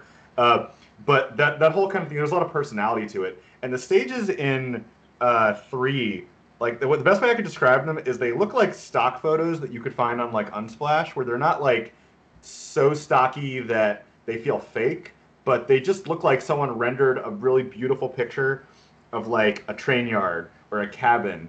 And like even the stages where they have people, they're not really engaged with the fight. Like if you watch other King of Fighters Art of Fighting backgrounds, like people are there to kind of watch the fight, or the way they're engaged feels like they're in the environment. Whereas the other ones just kind of feel like they were like, well, we have tables and chairs, we can't just not have people here. So the backgrounds just come off as like someone else photoshopped in a background while these other characters are fighting in front of it. And then because they have like a brighter color palette and they have like these flashing effects when certain things are happening with their super bar, and when I say flashing, I mean like there isn't like an animation between them, so they just kind of flicker, and it doesn't make it look really good with the lighting. We were talking about how like all these games did really good things with lighting. This one really didn't, and then the stages had very like monotone palettes, like especially between like the train yard ones all the way to like there's a scene where there's some fireworks like way in the background, but they may as well not have done it because there's no cast light from the fireworks going off, and you're all the way down like a boring street for some reason. So I don't know what they did with the backgrounds in 3. I felt like I said, they're very well executed. They have some really nice animation, like the way they animate water is really good, but it just kind of feels like they made it for a different game. Yeah. There's literally a stage where like there's a guy watching a parade going by, and he occasionally glances at you fighting, and he's like, I'd rather watch the parade. And it's like, oh, come on, man. You know? I mean, I still really love the Art of Fighting, like the first few games, and I love the characters and stuff, but, 3 was not my favorite. I'm going to go on a mini rant about the animation, though. So I sometimes see this game brought up as like, oh, it's so smooth, it's so good. And it's like, okay, the sprite art is excellent, but the movement itself is terrible. Like, like the Lenny, the woman with the whip, her moves are so soft looking. They're the softest. It's just like she's softly caressing you with this limp, like there's no power to it. Like it doesn't look like she's fighting you. No. Not at all. It doesn't look like she's fighting you, and that's a huge problem in a fighting game. Yeah, like it's something that, because I mean I played it fairly recently because there's a collection on some like PS4 store, and I was just like, man, like this is all fluid, but man, I don't feel anything. Yeah. It's just so lacking in impact, and then Now that you mention that it's motion capture, that makes so much sense. Because if you look up Jin Fuha, the character, he looks like he's going to be a badass, right? Like he's a ninja, but he's like freaking jacked. He's huge. And then you fight him, and he has the most boring moves. They're just so mundane. And it makes sense now. They're all motion captured. They're all things a normal human could do. Like he doesn't have any impossible ninja moves. They're just these like pretty basic martial arts moves. You know what? There's a Mortal Kombat feel to it. Yeah. Oh my God. And, yes. and I don't mean the old Mortal Kombat. I mean the recent ones, the Mortal Kombat X and 11, who has characters that has whips and sticks and things like that. And when you look them move, sometimes it works and sometimes it doesn't work at all. Yeah. And Street Fighter V has the same problem. Like if you take some new characters they made, like the lady with the stick, I don't even remember her name. Falk. Oh my God, she's so boring. She doesn't hit you with her sting. That's so badly done. So that's a common problem, to be honest. Yeah. If you want to see an interesting comparison, look at like the difference between like Goro in 13 and Weiler in Art of Fighting. Like they're both big guys that grab you, but like Weiler, I guess he's got some sort of thing. I forget the story where he like bulks up and stuff, but like he looks like he's walking intently towards you instead of trying to grab you. Whereas if you look at like Goro, he has this very kind of intent, like the weight of him grabbing you and slamming you feels really like strong. But with Weiler, it kind of feels like you're floating on top of his hands, and it looks like he's got kind of a more like I don't know how to describe it, but there's way too much time in between when he moves towards you and trying to grab you with what it feels like. So because a grab, when it happens like in real life or in animation, it actually happens very quickly, right? Because you're jumping from doing something to not. So the level of anticipation, there's like way too much of it. So you don't, like, to your point, that's where, even though he's got giant muscles, he doesn't feel like he's doing anything to you because nothing happens quickly. Yeah. It's almost like he's very slowly placing you down and very slowly walking towards you to grab you. So nothing feels like it's happening in an instant. It all feels like he's trying to be soft with you. That's why it comes out that way. You know what it reminds me of? It reminds me, someone made a YouTube video about this, but I know that, maybe one of us or maybe just me has gone through this, but I remember as a kid, like, you'd be frustrated with your parents, or there'd be some kind of disagreement or something that happens, and you go in your room and like, you grab something because you want to like slam it down out of frustration, but then like in mid swing you realize how expensive it is. So you just like gently like put it back down on the table. Like that's what it feels like he's doing. It's like this very passive, it's like a passive aggressive tantrum. And you're just like, oh, he's like, oh no, I'm just gonna lay you down gently. Here you go. That's what his animations feel like in terms of the anticipation. Well, like even when he like does the move where he like jumps on you and stuff like that, it really feels like, to your point, he started jumping. He's like, oh, I don't want to hit him too hard. Yeah, he's like, no, wait, let me just, I'm a good person. Maybe I'm wrong with this, but I feel like, and maybe we can come back to KOF after that, but because it reminds me of animation problems in KOF 14, actually, when they made, the switch in 3D, and some things, they took inspiration for the timings from the sprites to redo their animation in 3D. But some things like the jump animations or the roll animations, they like standardized it. They let the machine do the work of interpolation, And Art of Fighting feels a bit like this to me. And KOF 14 feels a bit just like when we explained in Guilty Gear Xrd, like if they didn't break the machine to remove the 3D feel, that's what you get actually. I hope they correct this in KOF 15. But do you want to know why KOF 12 came out the way it came out? Because we haven't talked about the gameplay, but the gameplay had nothing to do with classic KOF. Because if you remember, you still had the roll, you still had the jumps, you still had CD, but CD, when you pressed both buttons, it was like you could charge it to guard break, just like in Street Fighter 4. You could absorb projectiles with a normal move. Do you remember it? Like if Andy, you took a fireball and you pressed like EV punch, and the Rio will stop the fireball, things like that. And there were also a crush counter system before Street Fighter V, because if you did counter it with a EV on a light button, that would crumple your opponent, and then you will go in a kind of custom combo thing where you I don't remember exactly, but you would press like EV until the Josh came out.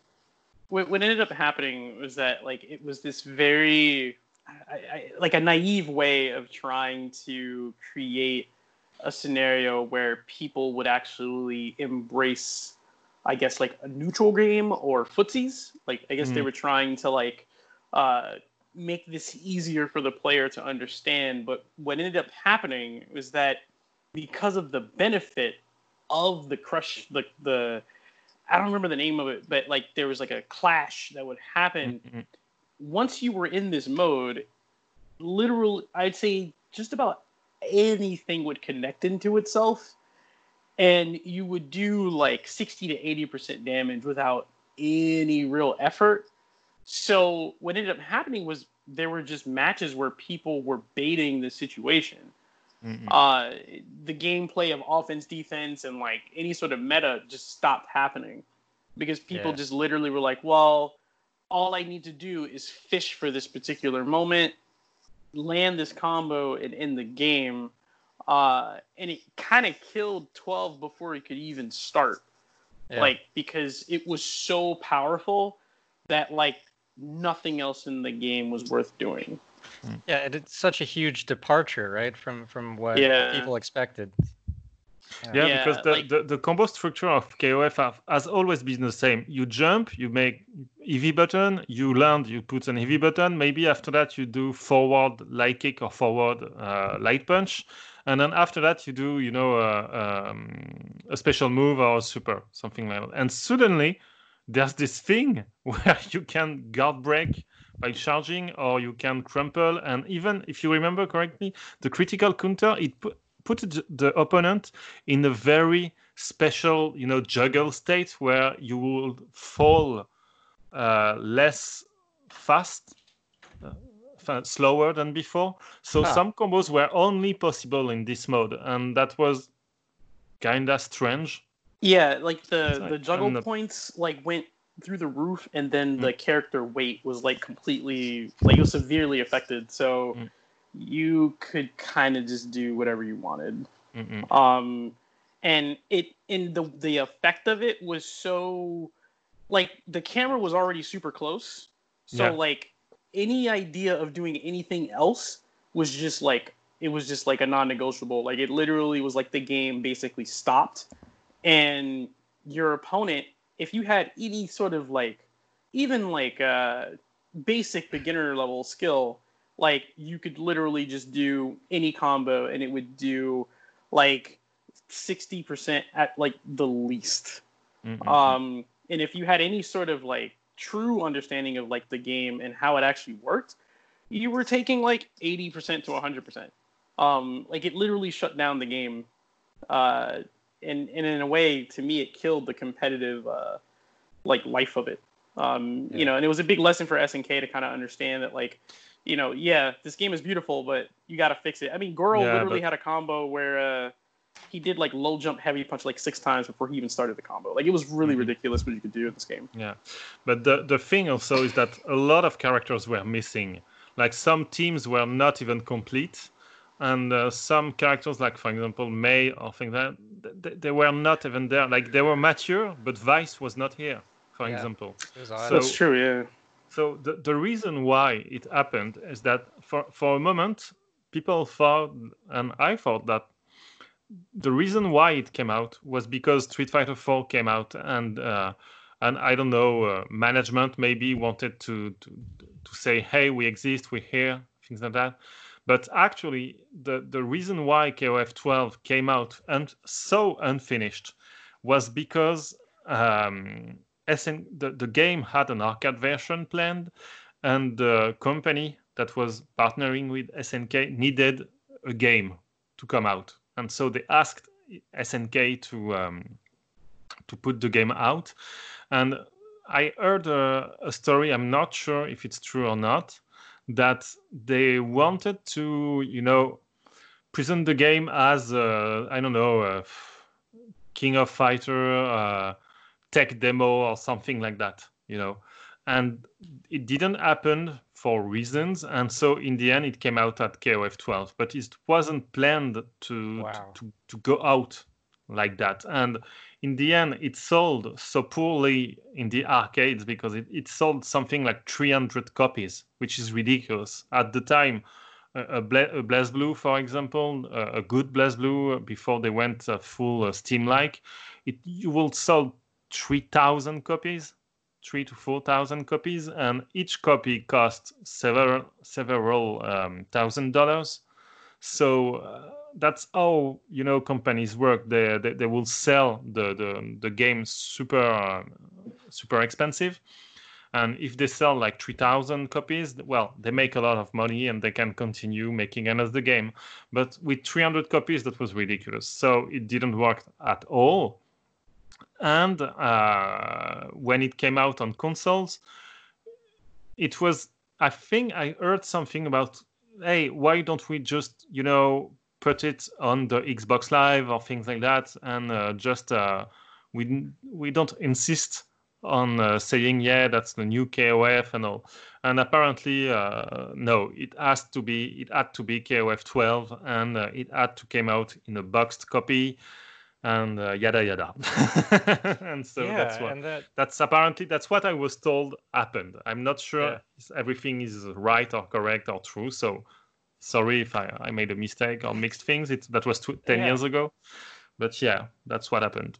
How could they put so much effort into the graphics for this project? That's nuts. That's crazy. But I think the reason why they did this was because, Arc System Works was doing good games, with HD sprites. And at the time, nobody knew that, 3D mixed fighting games could exist until, Battle Fantasia came out. So if they started this right after they finished KOF 11, which was 2005, I think, well, that's logical that they will go this road. But it was a lack of, I don't know, a lack of understanding of what the future was going to be. But in the end, we got the most beautiful games ever, so no problem to miss. But that's what happened. And the one of the things too is that we said Nona was the art director. I don't remember his name, but there was also the producer of KOF 12 and 13 until the arcade version of 14. One of the apparently he worked a lot on this game, and he was like the guy that managed to resurrect this King of Fighter to put the game out. He was the guy that defended the game when people were probably asking why is it taking so long and why is it costing so much and things like that. So props to him. Yeah, he's not at SNK anymore, but props to him. So that's it. So all that is to finally lead to our talking about King of Fighters 13. Now that we're almost 2 hours. We are good at this, y'all. We are good at this. But it's very hard to explain how this game come out without context, to be honest. But one of the things I think they did not plan. Do you notice how in KOF 13 the sprites are smaller and a bit blurry? Yes. And I'm sure they did this because the reviews of KOF 12 says it's pixelated. Oh no! I said it, Richmond. You will have nightmares tonight. It's the pain. Yeah, and they had to pay the pixel tax. And but to be honest, pixels were huge in KOF 12. Yeah. They were very huge. Like, you had like rough edges everywhere and big rough edges. So that's not surprising people said that. So I guess they corrected, and maybe because the gameplay went back to being a more traditional, a KOF 2002 episode with a bit of KOF 11 flavor inside, but it's basically KOF 2002 with easier inputs and HD mode and some counter-hit properties took from KOF 11. So they have probably had, to go back to the scale of the characters in the screen to be sure that you can jump and see the stage or the distances a bit more. Yeah. So I think that's why also they did it, but I'm not sure. Yeah. I wish I knew. That makes sense. I personally, I loved how zoomed in Art of Fighting 4 was. Yeah.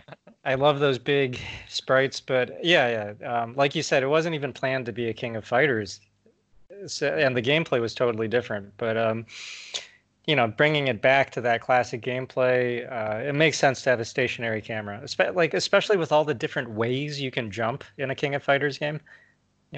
And you cover distance much faster and more subtly than you would in like most Capcom games, and the camera zooming in and out probably would throw off the game.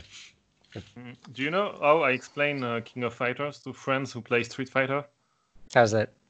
And I said to them, so you take Street Fighter, imagine Street Fighter without the middle buttons, and so the way to attack your opponent, since you only have shorter moves, is to close the to do the footsies thing, is basically to jump.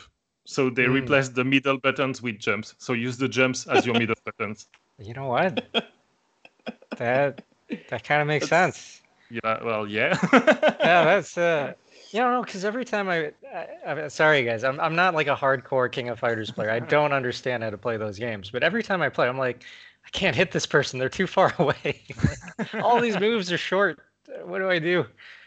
I love using the middle button. You either end up finding directional normals in like heavy attacks, or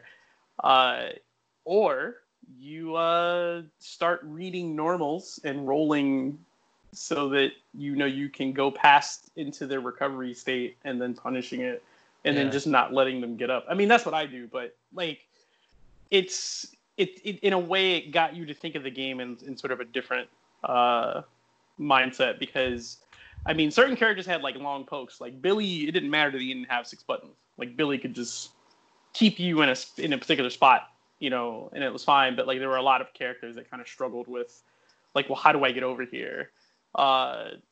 And yeah, that was a thing that you kind of have to adjust to. But ironically, it felt weird when they got middle buttons in CVS2. Like I was like, wait, like what are these? And then in some cases, not all, but in some cases, like the uses of those middle buttons were kind of strange.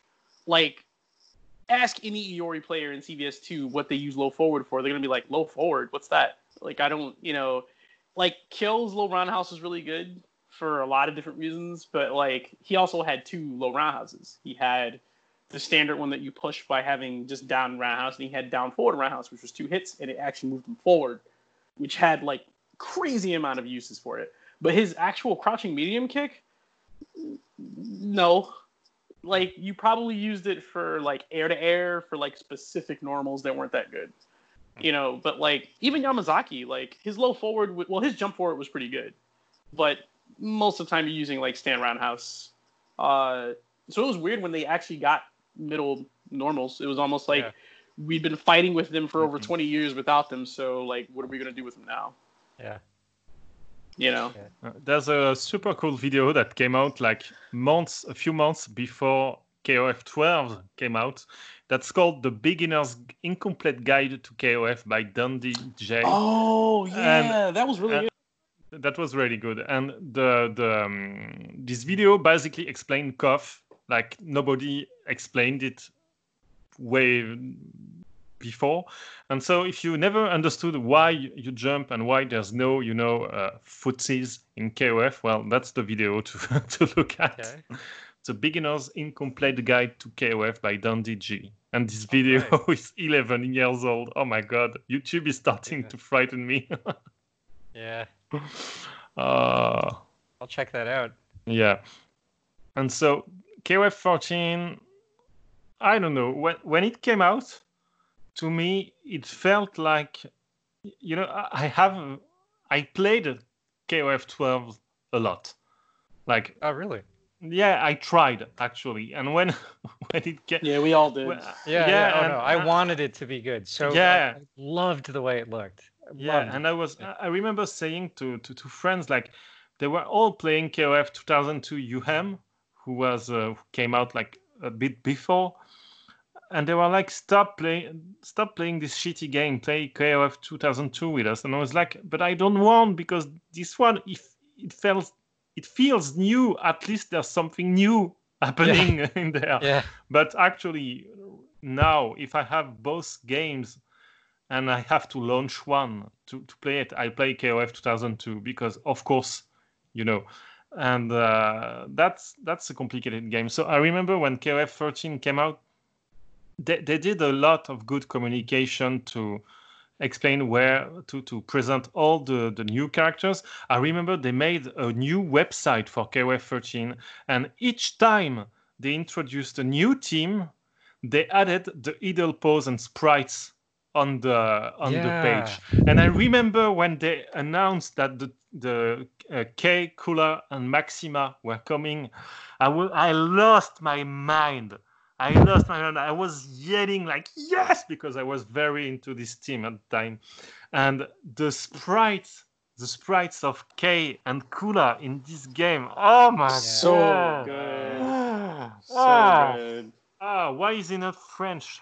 Why isn't K French? I can accept a French character if it's K, And oh my God, these sprites, they are incredible. And each time they announced a new team, I remember at this time the communication was a bit strange because Japan will say, okay, there's new team, and after that a trailer would come, and I think it was Atlus USA who published the game, and at the time it was special because it was the arcade version that was publicized, and so we were following the websites for the arcade version of the game.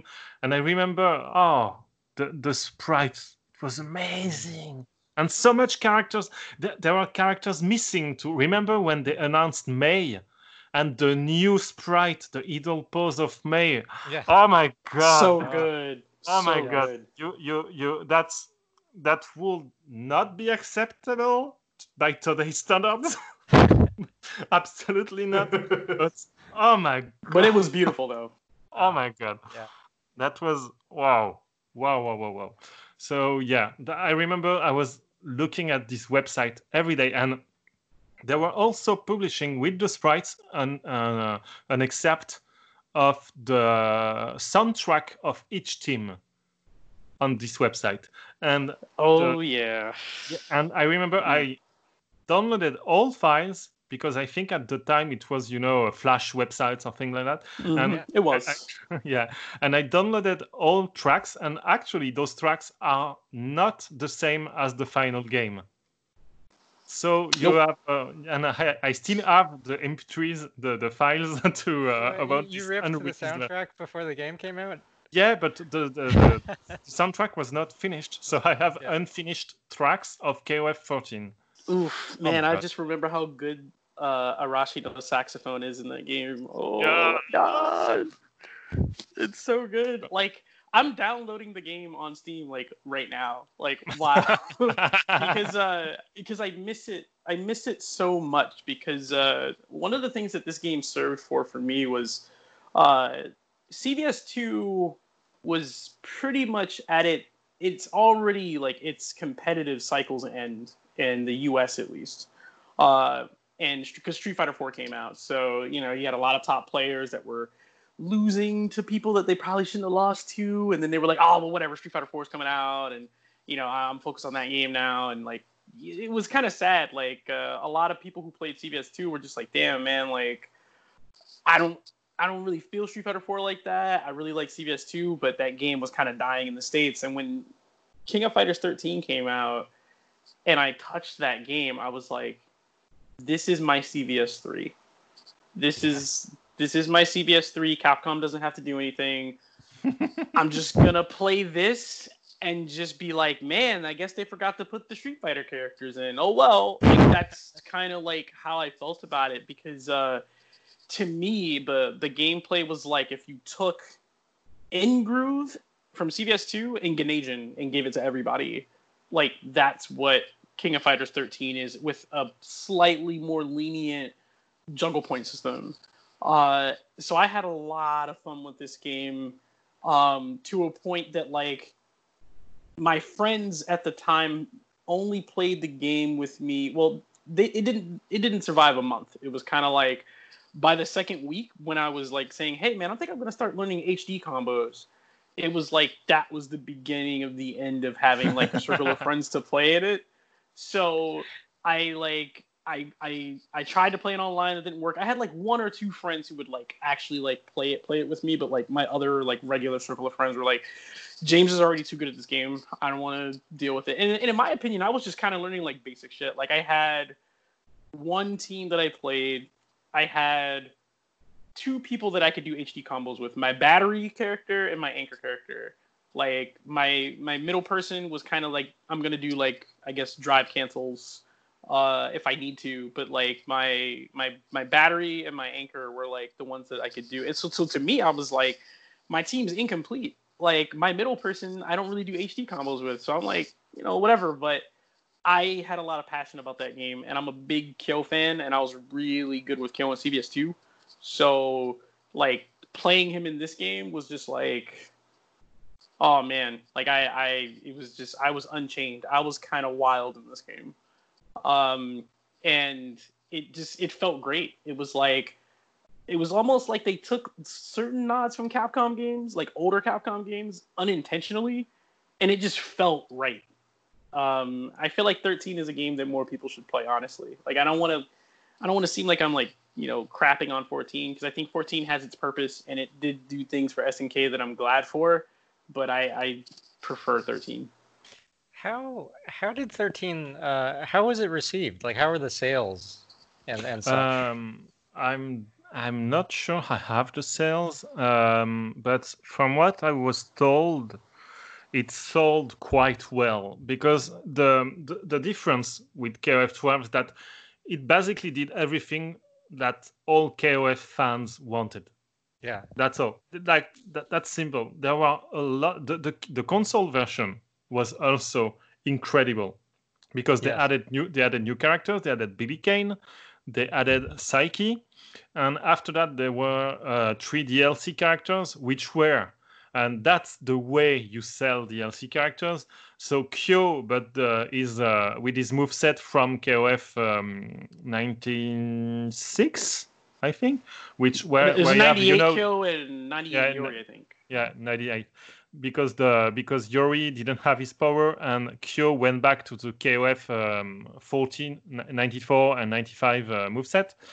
And so they did bring back those 2 favorites, and Mr. Karate, which is a palette swap for Takuma. Yeah. But jump cancel god. It's incredible. And the stages were amazing. The musics were amazing. The presentation, like, have you seen a character select screen with such a music that screams at you, I'm gonna punch your face? Yes. Oh my god. Like, the that music character is select screen. Oh, it makes you hate your opponent. Yeah. Like, it puts you, that game literally puts you in the mode of a tournament. Even if it's a casual match, it's just like, no, fuck you, man. I'm ready to body you. Like, and I felt like that as soon as I heard that music. Like, I could be talking with my friends, you could be having a good time, and as soon as that guy calmly and seductively says select your character, it's just like, nope, it's time. Like, it's just like, you're ready. Like, it something about that game is it's very acute at what it's trying to make you feel. And I feel like it's one of the games that does it incredibly well, that probably doesn't get a lot of attention for it. Like, there's a particular tone that game has, and it's a beautiful thing, man. Like, oh man, I need to just download to finish the game. You're right. The announcer is strangely calm for how intense the music is. Yeah. Let's dig into that versus screen a little bit, Sean. I'd love to get your insight on the UI design, which was I'm sure you will agree is far improved from 12. Yeah, of course. Yes. I don't think there's like a ton that they're doing that's really like insane, but there's a lot of really like, for lack of a better term, smart things they do. Like obviously they do the segmentation of characters based on certain things, so you can kind of jump between them. I like that they have like a lot of the random or other types of buttons are much bigger, but it's something as simple as like kind of what we were talking about when we were talking about the Guilty Gear screen and stuff. Like they're not trying to educate you. This is not the time for education. This is a time for you to see your character versus another character, and they give you a really good way of getting a feel. I actually really like the screen. So how most character select screens generally choose to either show you art or they choose to show you the actual in-game character. Yeah. This one does both. And it does it in a way that's like you get a good feel for like this is what the character is, and then it gives you a feel for what they're going to look like, and they don't delay it. Like some, I'm trying to think of other ones, but a lot of games will have you selecting the character art, and then you have to actually select the character before you actually see what they look like in game. Yeah. And this one had like something we were talking about with, I think even some of the NetherRealm games do this pretty well, which is like they understand that just having a character facing another character is kind of the most important piece of the character select screen. And they do a lot of cool, like a lot of very, again, like there's nothing mind-blowing here other than like really smart decisions. Like they put the timer in the center top of the screen so you focus on the middle. And then like the way that you move across the screen is pretty straightforward. I'd say the lengthened portraits and stuff are also a way to fit a lot of characters on screen, but they always focus on the eyes and the face. So you get like a really good understanding of the personality of the character prior to selecting them. So to me, it's just very good at focusing your intent on what you should be paying attention to. The backgrounds and everything are not as like stylized or opinionated as say Guilty Gear.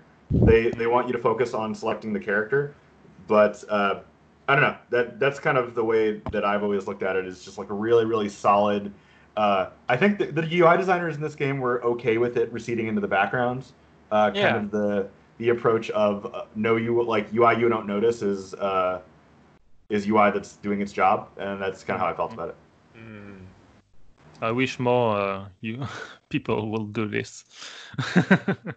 But yeah, that's amazing. And there's also a thing we haven't talked about, that Nona is not the art director anymore on this game, but his legacy is still here. And Ogura, who is famously known for a lot of things at SNK, actually, like this famous grunt artwork for Garou Mark of the Wolves, like this terrifying grunt that looks at you with incredible muscles, something like that. Yeah. Remember this one? Well, that's Ogura for you. And what I remember, what I like about KOF 13 is that, like Richmond said, that it's a very shaded game. And the art from KOF 12 was also by Ogura, but it was very, clear, very light. Yeah. And in KOF 13, he switched back to more shaded artwork, and that's absolutely amazing too. Like the art is very well, like Sean said, you have the art and the sprite at the same time at the character select screen, and there's no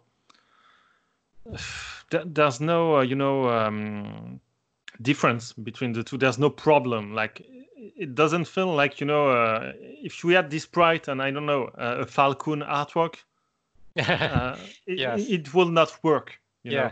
And so everything in KOF 13 is so cohesive between everything, between the art, between the sprites, between all the UI, for example, is super black, super dark, super shaded.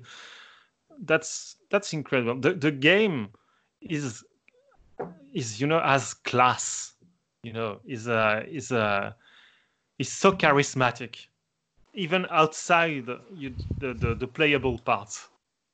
The character select screen is charismatic. The art is charismatic. Everything is charismatic in this game. Yeah, even the cutscenes in story mode are like done in a particular way where they're utilizing resources that may have been limited compared to all of the effort they put into like character animation, but like it feels correct. Like the limited animation that is used there, it's actually maximizing what's supposed to be expressed in the scenes. The color direction on the art in this stuff is like fantastic. The game feels like they made what they intended to make. And that 12 was like a necessary evil for that. Like they kind of had to go through that bit of a slip up and pick themselves up, brush themselves off, and say, okay, what can we do now to make the right game? And with 13, it feels like they did. It's almost like it's one of those games where you're like, damn, like I'm satisfied with what they gave me, but like because I'm satisfied, it's actually turned into greed because I'm like, where's Hydern? Where's Geese? I'm like, I want everybody and everything. Because it's done so well. Like, it just makes you crave more. Well, I wanted to really quick build on something that Thomas had said as well around, like, how it kind of feels charismatic and classy. I actually think that this is super intentional. You can really see it in the logo design. If you look at, like, how the King of Fighters logo has evolved, like, it's always had, very similar to Street Fighter, it's always had, like, a large flame in the background or kind of like loud shapes with like extended ascenders. So like the F is huge or the K is huge. And it always had like really like loud like red color and green color. And you saw that up all the way up until 12. And this one, if you look at the logo, it's actually kind of similar to how Final Fantasy's general approach shifted as well, where it actually got sharper. It got much tighter together. It's not as loud. It has a lot of black in it. It uses like a sans serif font together with like a much more stylized F. It's not as it's the same F, but it's much more toned down. It doesn't have like yellows and oranges and fire behind it. Now it has like a flame kind of slowly behind it, but again, it's all very classy. It's all very controlled. And if you look back at the interface, similar to the logo, it's got like a lot of metal, a lot of black. And I think all we're talking about is it's meant to heighten our excitement of all the characters and the color. It's meant to recede in a intentional way. Like it's just kind of like it's almost confidence, and that's kind of what when James was talking about it. That's what reminded me of it. I was like, yeah, how did they present this game? And I kind of went back and looked at it. I was like, yeah, there's an air of, it's not arrogance. It's like pride and confidence. It's like, look how beautiful this is. Let me, like, kind of like when you go to a nice restaurant and they just present it on a very like flat plate with very little ornamentation. Like they know what they have. And I actually feel like this is really, really intentional in terms of the way they presented it. So I just wanted to piggyback on what Thomas was saying before we moved on. I feel that's one of the reasons why the game had such success, because if you remember well, the game was at EVO for several years, and a lot of people, mostly people from the Street Fighter crowd, played the game at high level. Like we had Tokido playing the game. We had in France we had Luffy who won EVO in 2014 with Rose using a PS1 pad, right? Yeah, using the famous one, and he was also playing KOF 14, and he was beating the crap out of a lot of OG KOF players in France, and that was hilarious to see, and I don't know, there was in the tournament scene there was so much going on because KOF has already been a very international game, and with Mexico and South America and north of Africa being strong places for the series. And I remember when they went to EVO and you had finals between Japan and Mexico, or I don't know, Brazil versus Korea. That was really, really incredible. And the level of play was incredible. The players and the spectators was incredible. That was the year, I just remember. Do you know? Remember James when I think it was one of the Mexican players. He had so much supporters that there was one. Yeah, Reynald. He has a fan that came with, a Mexican flag and a horse head and a sombrero at the same time. And every time there was every time there was a camera on the player, you will see this horse guy behind, and it kind of participated in creating so much hype on the game because there was, it was enough Street Fighter to please Street Fighter players, and it was such a charismatic game that you could not, ignore it. You could not ignore this game. You could only admire it. You maybe you didn't like playing it, but you could only admire it, and that's what made it so huge at the time. And I'm quite sad that KOF 14 is so fucking ugly. because it has its own qualities, and it's a very bold game, but it's quite the opposite actually. So yeah, visually, it is the complete antithesis of 13. But 13 actually really embodied, it is, in my opinion, it is SNK's answer to Third Strike. It is my personal CVS 3, and I think that the game just collectively had a presence that was unprecedented. People, when grand finals or top 16 was going on for 13, people were seated. People were nah, dude, I got to see this. Even if they didn't follow the game that much, they needed to. They were present, and it kind of had that same tone for Third Strike, where it was even if I don't understand this game, I know this game is important. So I miss what that game brought to Evo, or to just competitive fighting gaming in general. I feel like more people should play this game. Yeah. You should, if you didn't play it at the time, you should probably revisit it today. It's like $15 on Steam, which is a great version. And just to look at the game, just looking at the game is worth the money. To see it, yeah. I literally just bought it, and I think you can either get the standard version, or you can get there's a King of Fighters triple pack that comes with 98 and 2002 Ultimate Final, I believe, which is what I got. Yeah, three amazing games. It's very cheap. You're literally getting I feel like you're getting 2.5 games for free for only paying $20 or $30 for it. That's amazing. But there's a sad story at the end. Oh no. Oh yeah, because during KOF 13 transition from arcade to consoles, we learned that the producer of the game left the company, and I don't remember exactly when it happened. And at the time, I didn't have a good enough understanding of corporate culture and things like that. But I previously said that at the time, SNK was going hard on pachinko and panchin slot, so money games in Japan, right? And at the time, I got 2 different people saying to me that were good sources for SNK informations, saying to me, okay, they want to stop making console games. They want, because at the time we were in 2010, 2011, and it was the boom when the world finally realized that you could make 10 times more money with a 1/10 of the budget with mobile games. Yep.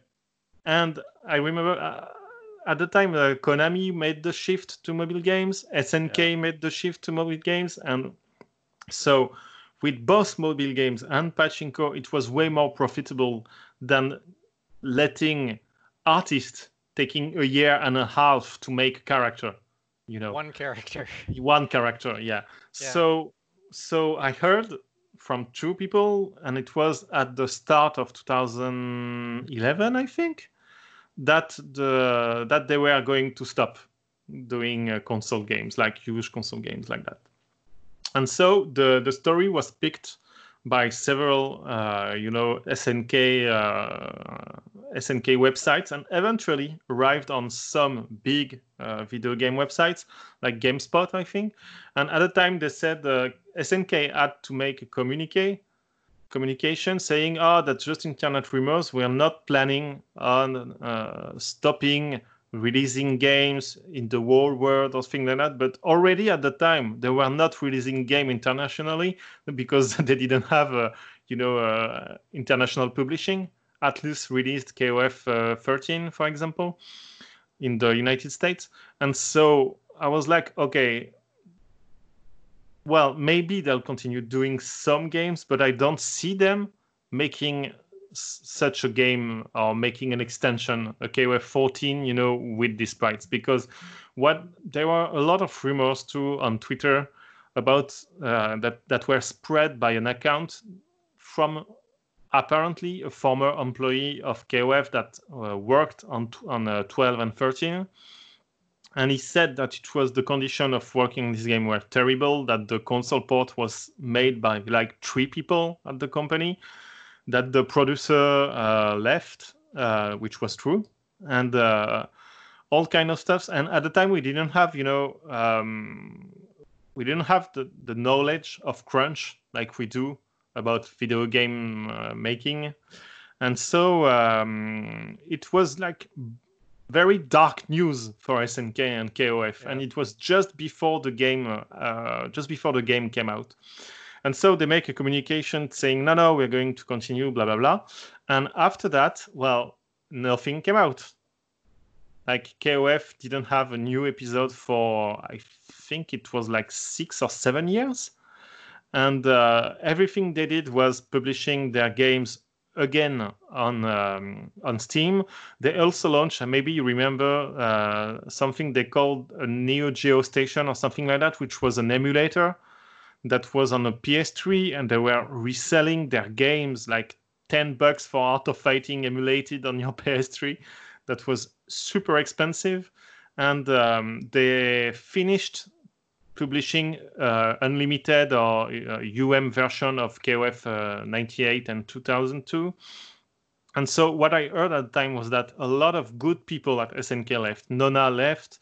I think it was Dr. Neo Geo, which was the amazing game designer that balanced the version of 98 and 2002. He also left. And a lot of people left the company. And so among people who stayed, there's Ogura, because I met him at SNK a few years ago. He didn't left. I also know 2 or 3 people at the company that stayed. But to be honest, not a lot of people stayed because, there was no games like this to make anymore. And so we didn't have any KOF for years and years. And maybe one day I'll be able to explain why KOF 14 came out and what are the reasons behind. But just so you know, people making KOF 14 right now are former DIMPS employees. DIMPS employees are the guys that made Street Fighter 4, and DIMPS was a company created by former Capcom and SNK employees from the 90s. Yeah. So basically, 14 exists not because the team that made 13 is still there, but because people that work on SF4 and that were in the company in the 90s came back to SNK in the last 3 to 4 years. So that's so something happened to make them come back, and I can't talk about it for now. Maybe maybe when we will do a podcast for the 10 years of KOF 14, if something like that happened.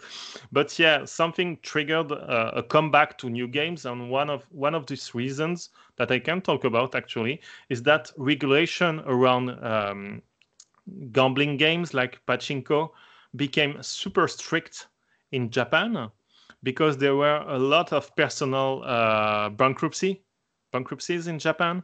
So apparently SNK noticed this, and they also had a lot of success with mobile games like the Metal Slug mobile game.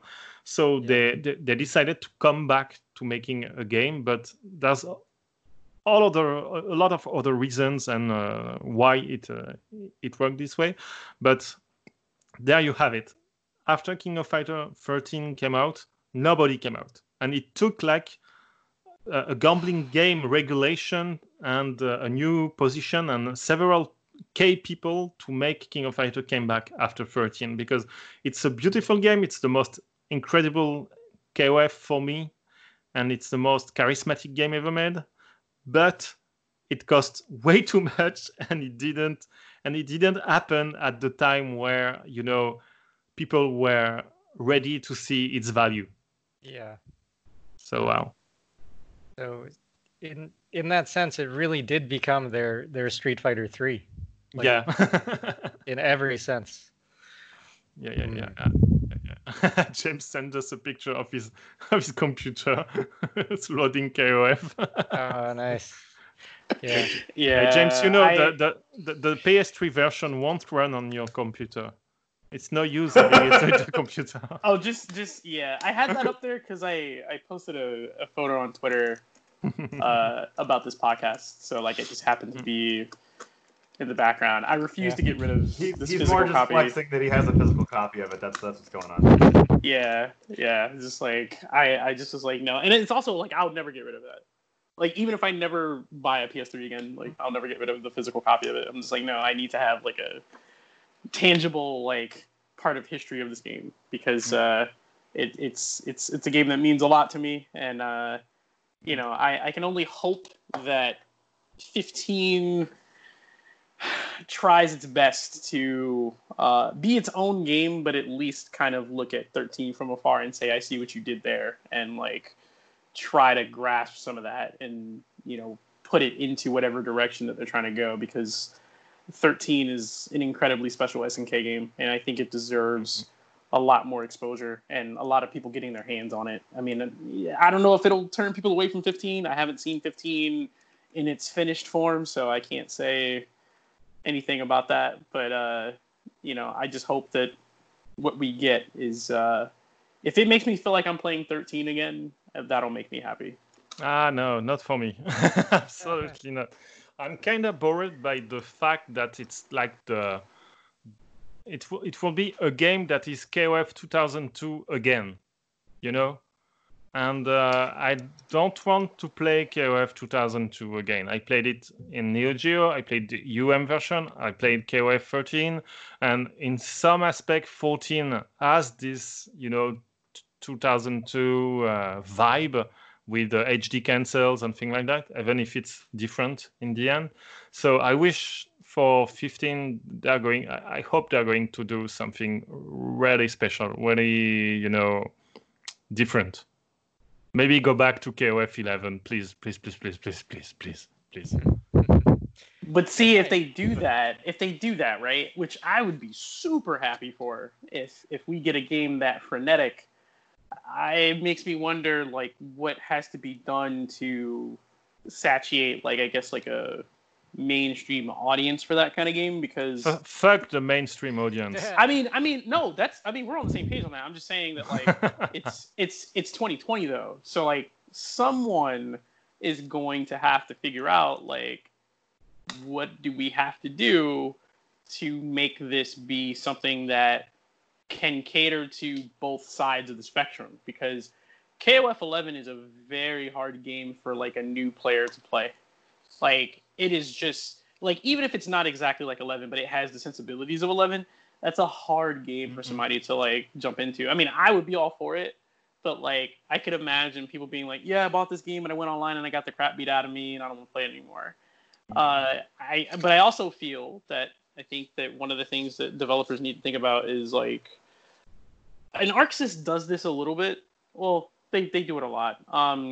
Is that they do have things in there to kind of help new players like understand the game. But I think that if you can encourage a new player to be like, hey, this is a game where you can beat the crap out of somebody in, like, and we want to show you how to do that, then I think that like that'll help to some extent to say, hey, you can learn this stuff and it can be fun for you too.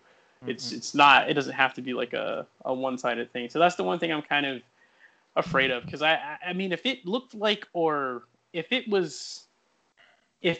went in the direction visually of 13 but in a different way, right? Like we're trying to make a beautiful game here, but then it has the gameplay of 11. I'd be super excited about it, honestly. Like I would probably stop playing everything and play that. I think they're going to do whatever they want, because when you look at their Samurai Shodown from 2019, for example, that's a game that does not compromise for a huge crowd. Yeah, there's a lot of mechanics. There's a lot of things going on in this game, and it managed to please a wide audience, because you do a heavy slash and suddenly half of your bar is gone because it's a counter hit, and that's super fun. So they have a public. King of Fighter is super popular in Asia and in China in particular.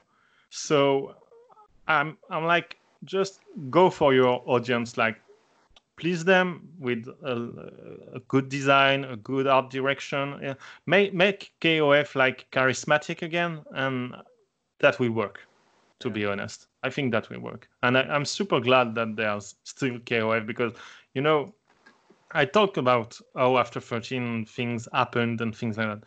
I'm not sure everything I heard is 100% true, but I'm so super glad that a lot of people stayed at SNK, and that a lot of people came back and were able to, give the company a new life, a new breath.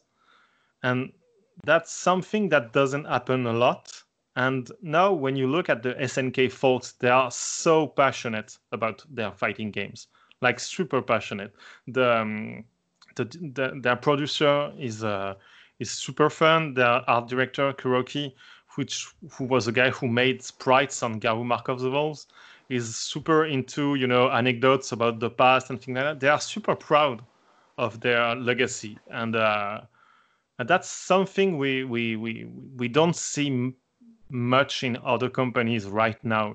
A game that's made for the fans of the games, not watered down to please a wide audience, by developers who freaking love fighting games.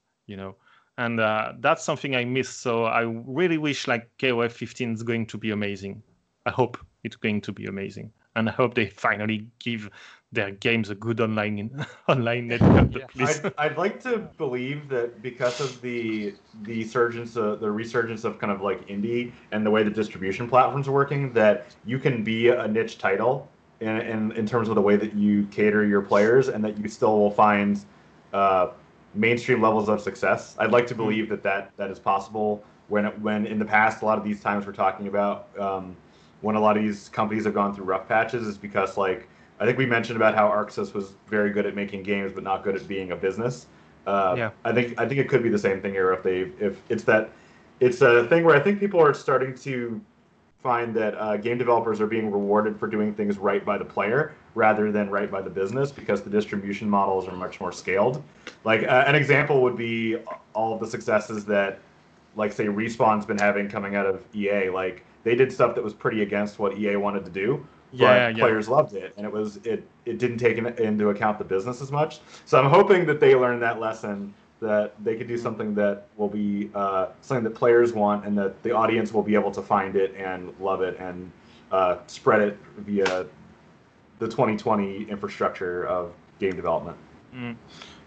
What is really, I don't know if it's frightening actually, but a lot of fighting games that come out now, that came out in the past 2 or 3 years, they feel very stale somehow, because since they want to, for example, take Dragon Ball, like, do you feel that characters in Dragon Ball play so differently than each other?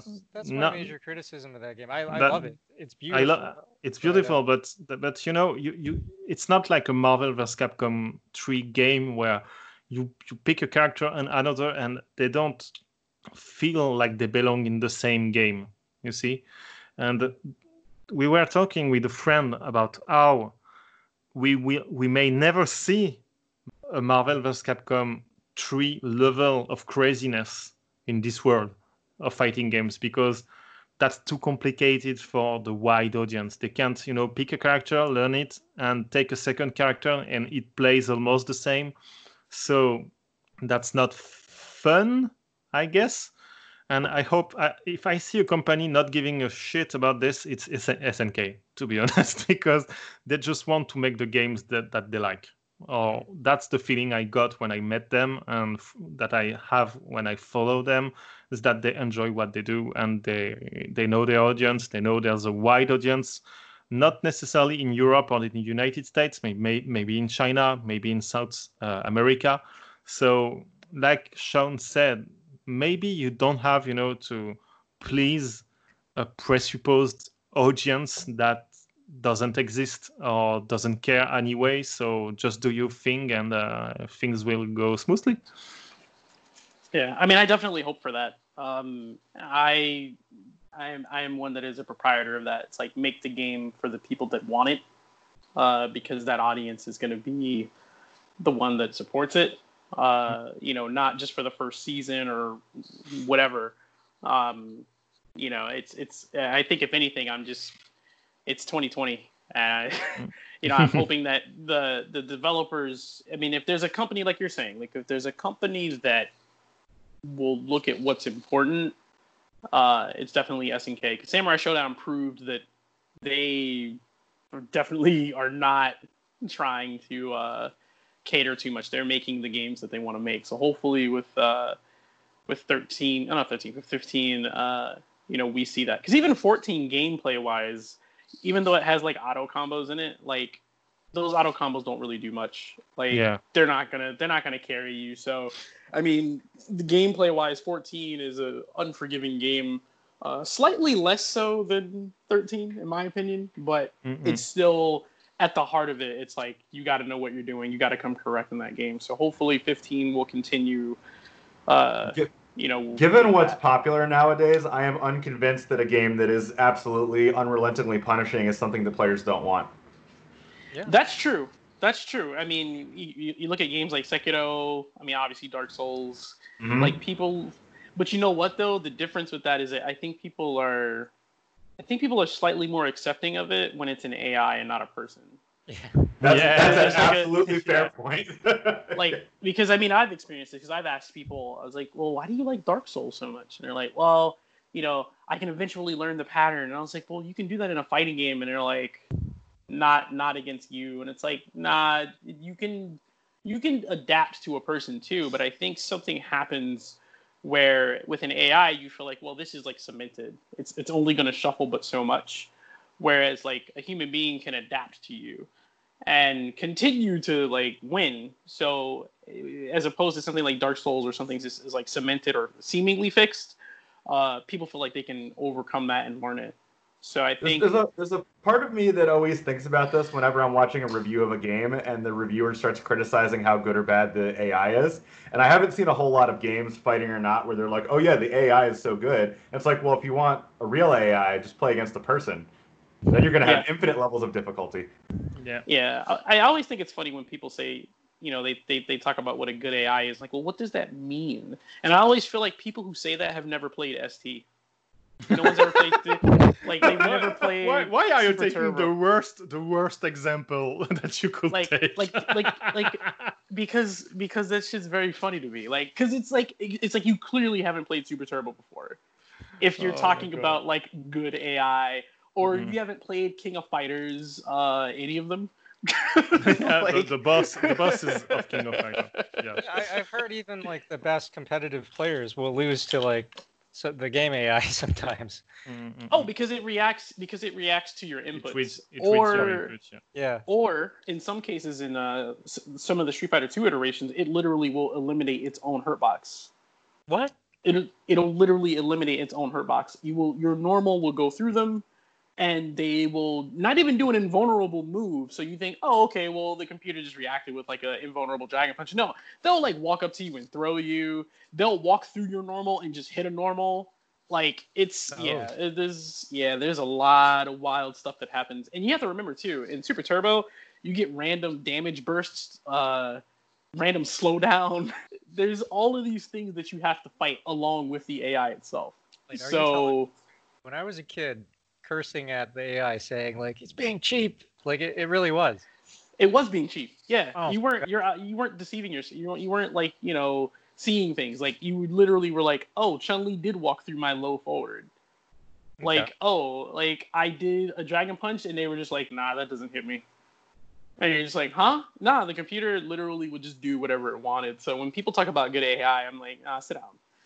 Like, I don't think you understand like what that really means. Because yeah. I've been enjoying how though a lot of games recently have started breaking apart what actually makes an AI difficult, and you can tune it. And that would be something that might be cool to eventually see in fighting games, where you can like tune up the aggressiveness or the cheapness, or like back down the counterplay or something. That would be something that would be interesting. I would like to see like something that allows you to either create your own or to see like the structure behind it. Like, because one of the things that I kind of like is, at least for me, right? When I played Alpha 2, right around the time I started understanding the game competitively because of the Versus strategy guide that was made by people in like Golfland and Cali, I learned how to play the game somewhat from the computer. Like when I fought Ryu in Alpha 2, he would cross you up and do jump forward, crouching short, crouching jab into red fireball, and it knocked down. And then it would like position itself so that like you couldn't really do anything on wake up or whatever. And I would mimic that shit, and I would do that to people. And like my friends were like, "Why do you play like the computer? What the fuck, man?" And it was like, because the computer was showing me shit that worked in the game. Like the computer was showing me like low forward super. It was showing me like combos that like I took and said, oh, I'm going to learn these. And then when I got like the Versus book strategy guide, some of that stuff was in there, but then I learned more stuff. So like to me, like one of the things that I would want to see in a game is an AI that actually shows you how the system works to a degree. Like I want an AI that can do custom combos on me. Like I want an AI that can actually like convert into like super like with a hit confirm, or like something that's like specific that you would need to use. Because if it's showing you that you can do it, then it's teaching you. At least that's how I feel about it. Like if I had Alpha 2 where like every character had one optimal custom combo in their AI, I'd be like, that's hot. That's cool. Because now you can actually do this stuff to people because you're seeing it. You know, like if there was a way to make an option for something like that, like I would incorporate it. You know, like I would literally sit there and go, okay, well, this character can do this. If they jump in, they should do an anti-air custom combo. You know, like stuff like that. Like I would try to figure out how to create an environment where the CPU actually gives the player a chance to actually learn the game. Yeah, not in its entirety, but obviously like face value. Show you the basics. Show you like this is the basics of how this character should be played. Yeah, and then if you wanted to have a mode that was a little more like I guess aggressive in that regard, like it would be one that actually shows you like high damage shit. Like that would be. I would be cool with something like that. I think that would be, because people I don't know, man. People getting beat by the computer, it's easy for them to digest. But getting beat by a person, like it's hard for people to swallow that. Yeah. I wish they did something really simple, is that they mix like arcade and online mode, and there's no like online or offline mode. Like there's only fight. And when you start, you know, you basically have only ghosts, like Virtua Fighter did, you know, with ghosts, something like that. You should only have ghosts, and you should not be able to know if the ghost is a real person or not. Ooh. And somehow the game should transition to put you with real opponent sometimes, you know, without saying it to you. That will be the best. That's I always said, like, if you when you start the first time you go in online mode, you should be playing against the CPU, but a good one. an intelligent one. That's the same as the first match you do in Gears of War. The last bullet, when you touch an opponent, it does, I think, 90% more damage to be sure to kill your opponent. Why? Because that's your first match. That's the first time you fire on someone. So you have to kill someone in your first match. And it has to be, it has to make you feel good about playing the game. And that's mostly the problem. Here, stupid and doesn't make you good, make you feel good. So we shouldn't cheat. Like, oh, I just beat, I don't know, this Thomas from France, and and actually Thomas from France is an AI that was made explicitly so you feel good when you beat an opponent for the first time in condition that you feel are real ones. Yeah, that would be pretty cool, man. Like if the game literally pulled from like different people playing it and made its AI based off of that. like I'd want to fight myself, man. Like like I'd want to like see what that's like, because like that would be like interesting. Because then I would test myself. I'm like, hey, is this frame kill actually working? Like, are my inputs as good as I think they are? Like in certain respects, like that would be cool. Like I think that should be something somebody should look into, is pulling from like the data that the game creates by existing, basically. Like that would be, and then it would also like kind of create a gray matter about who am I really fighting. It doesn't matter. I just need to learn the game and have fun with it. That's okay. I think let's rein things back a little bit. But that was a great tangent into the future of fighting games and what can be coming next. And that's why I love talking with you guys. I love exploring all these lateral paths. So let's wrap stuff up. Let's get in some closing comments on King of Fighters 13. I again, I mean, I've said this, and I guess it echoes through a lot of us, is that like more people should play this game. It's amazing that it's been 10 years since its initial release, and seeing where fighting games have gone. And I think that there's a lot to pull from what new developers are doing, but also what SNK did in this specifically special time, because a lot of blood, sweat, and tears went into this project, and the game still holds up to this day. Like it still feels like a good fighting game. It's aged beautifully, in my opinion.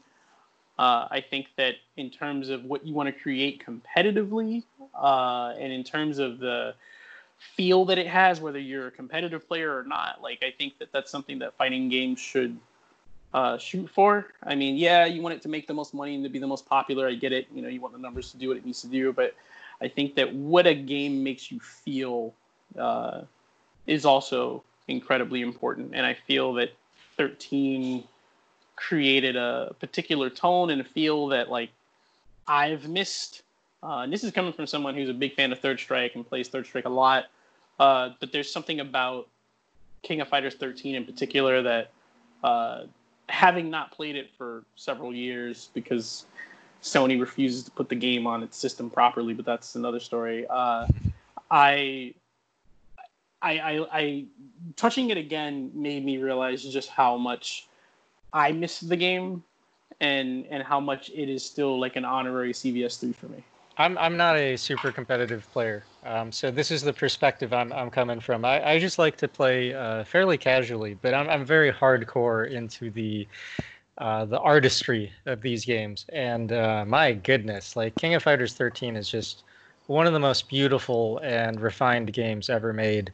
And let's say even if you're younger, you like newer games, there's a lot to love about this game. I don't think anything about it is dated. It's very consciously a pixel art game. It doesn't look or feel old. I can't even believe it's been 10 years. It to me, it still feels cutting edge. And there's just so much to love. Like the characters are wonderful, and the way they express themselves through their moves and the way they play. It's a lot of fun. So I highly recommend if if you can, maybe hop on Steam, and the game's not expensive. It's really worth it, and if you can round up a couple friends, I think you'll have some fun with it. You don't have to like know the ins and outs of it 100%. It's still, you just need a good group to play with. That's it. It's a lovely game.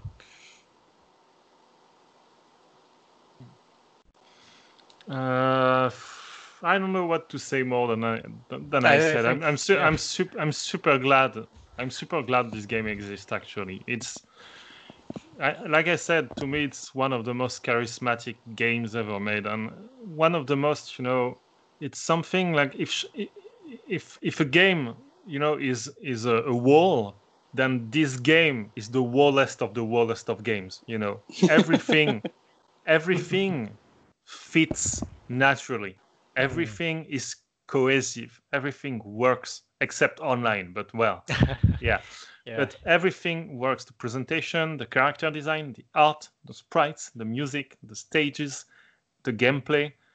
There's a feel you can get in this game. That's very specific to KOF, but jumping like a kangaroo doing CD in the air on the face of your opponent, that's something you only get in KOF, and it feels so good to do in KOF 13. It doesn't feel as good, for example, in 14, because of strange animations and things like that, even if the speed is the same. So really, really, even if you're not good at fighting games, even if you don't want to play against other people, this game is worth money today just to be admired. And if I suppose the audience of the podcast is a lot of art people and artists and people in the industry or things like that. You should, for your own education, for your own career, you probably should look at this game, to be honest, because it's a masterclass in design. It's a masterclass in realization. There's nothing that is not well thought and well done in this game. So really, play it again or play it for the first time. That's something that's probably, it's so a niche game. KOF is now a niche series, to be honest. And if you're like 20 today, that's not a series you grew up with. But really look at it, because there's something inside that you won't find anywhere else, I think. Yeah, that's it for you. I'm just going to back up what most everyone has been saying. The thing I wanted to add, especially if you're looking at this game and if you're comparing it to newer 3D fighters and you look at like why we talk about 2D so much, it's a very similar aspect to like when film grain used to be added on top of things in order to like unify background effects and actors.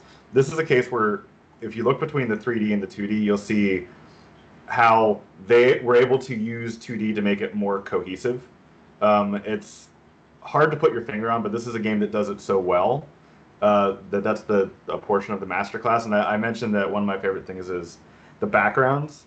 The reason I would encourage anyone to go back and not just look at this game online, but get a copy of it. It's one of those games where even just a little bit of compression you use on like a 1080p video still doesn't do it justice. Yeah. Because the pixels are so precise. And then on top of that, looking in the backgrounds, there is so much extravagant detail in it that this is to me a lesson in terms of why spending time on the details is important. Even really innocuous things in the backgrounds, like the India stage, they have like a bunch of elephants in the background. All of them animate a little bit differently. All of the people move. The light moves on them as it changes. There's another one where there's a bunch of helicopters flying in the background, and there's different types of helicopters. One of them actually like pulls up, and there's like a reporter reporting on the match, screaming at it. Like those are the kind of things. Like every stage has an insane amount of detail, and it's crazy how they went to do that, and then they also put even more effort into the characters, because like you're looking at the backgrounds, they created an environment and then they placed characters in it, and that's the reason they all feel cohesive. Something that we were talking about before that Thomas has said, like this to me is really like the sharp tuxedo of the the King of Fighters series. Like it's not really over the top or in your face about what it has achieved, but I think that is kind of the way that it has ultimately achieved things. It's just everything is very tight, it's very controlled, it's very passionate and artistic. There's a lot of confidence guiding the hand behind it in terms of the artist that worked on it. So much to appreciate, and I agree with everybody. I'm really, really glad that it exists, and I appreciate people that have this much passion for detail and animation and art, even when they're working in an environment that is less than ideal, which is unfortunately true throughout the industry. So it's a fantastic game. Okay, I think that we're about ready to wrap things up. So thank you everyone for your valuable time. You know, I love talking with you guys. So this podcast is a lot of fun for me, and thank you to our listeners for tuning in to these epic conversations. I think we've just embraced our capability of going on and on about stuff. Yeah.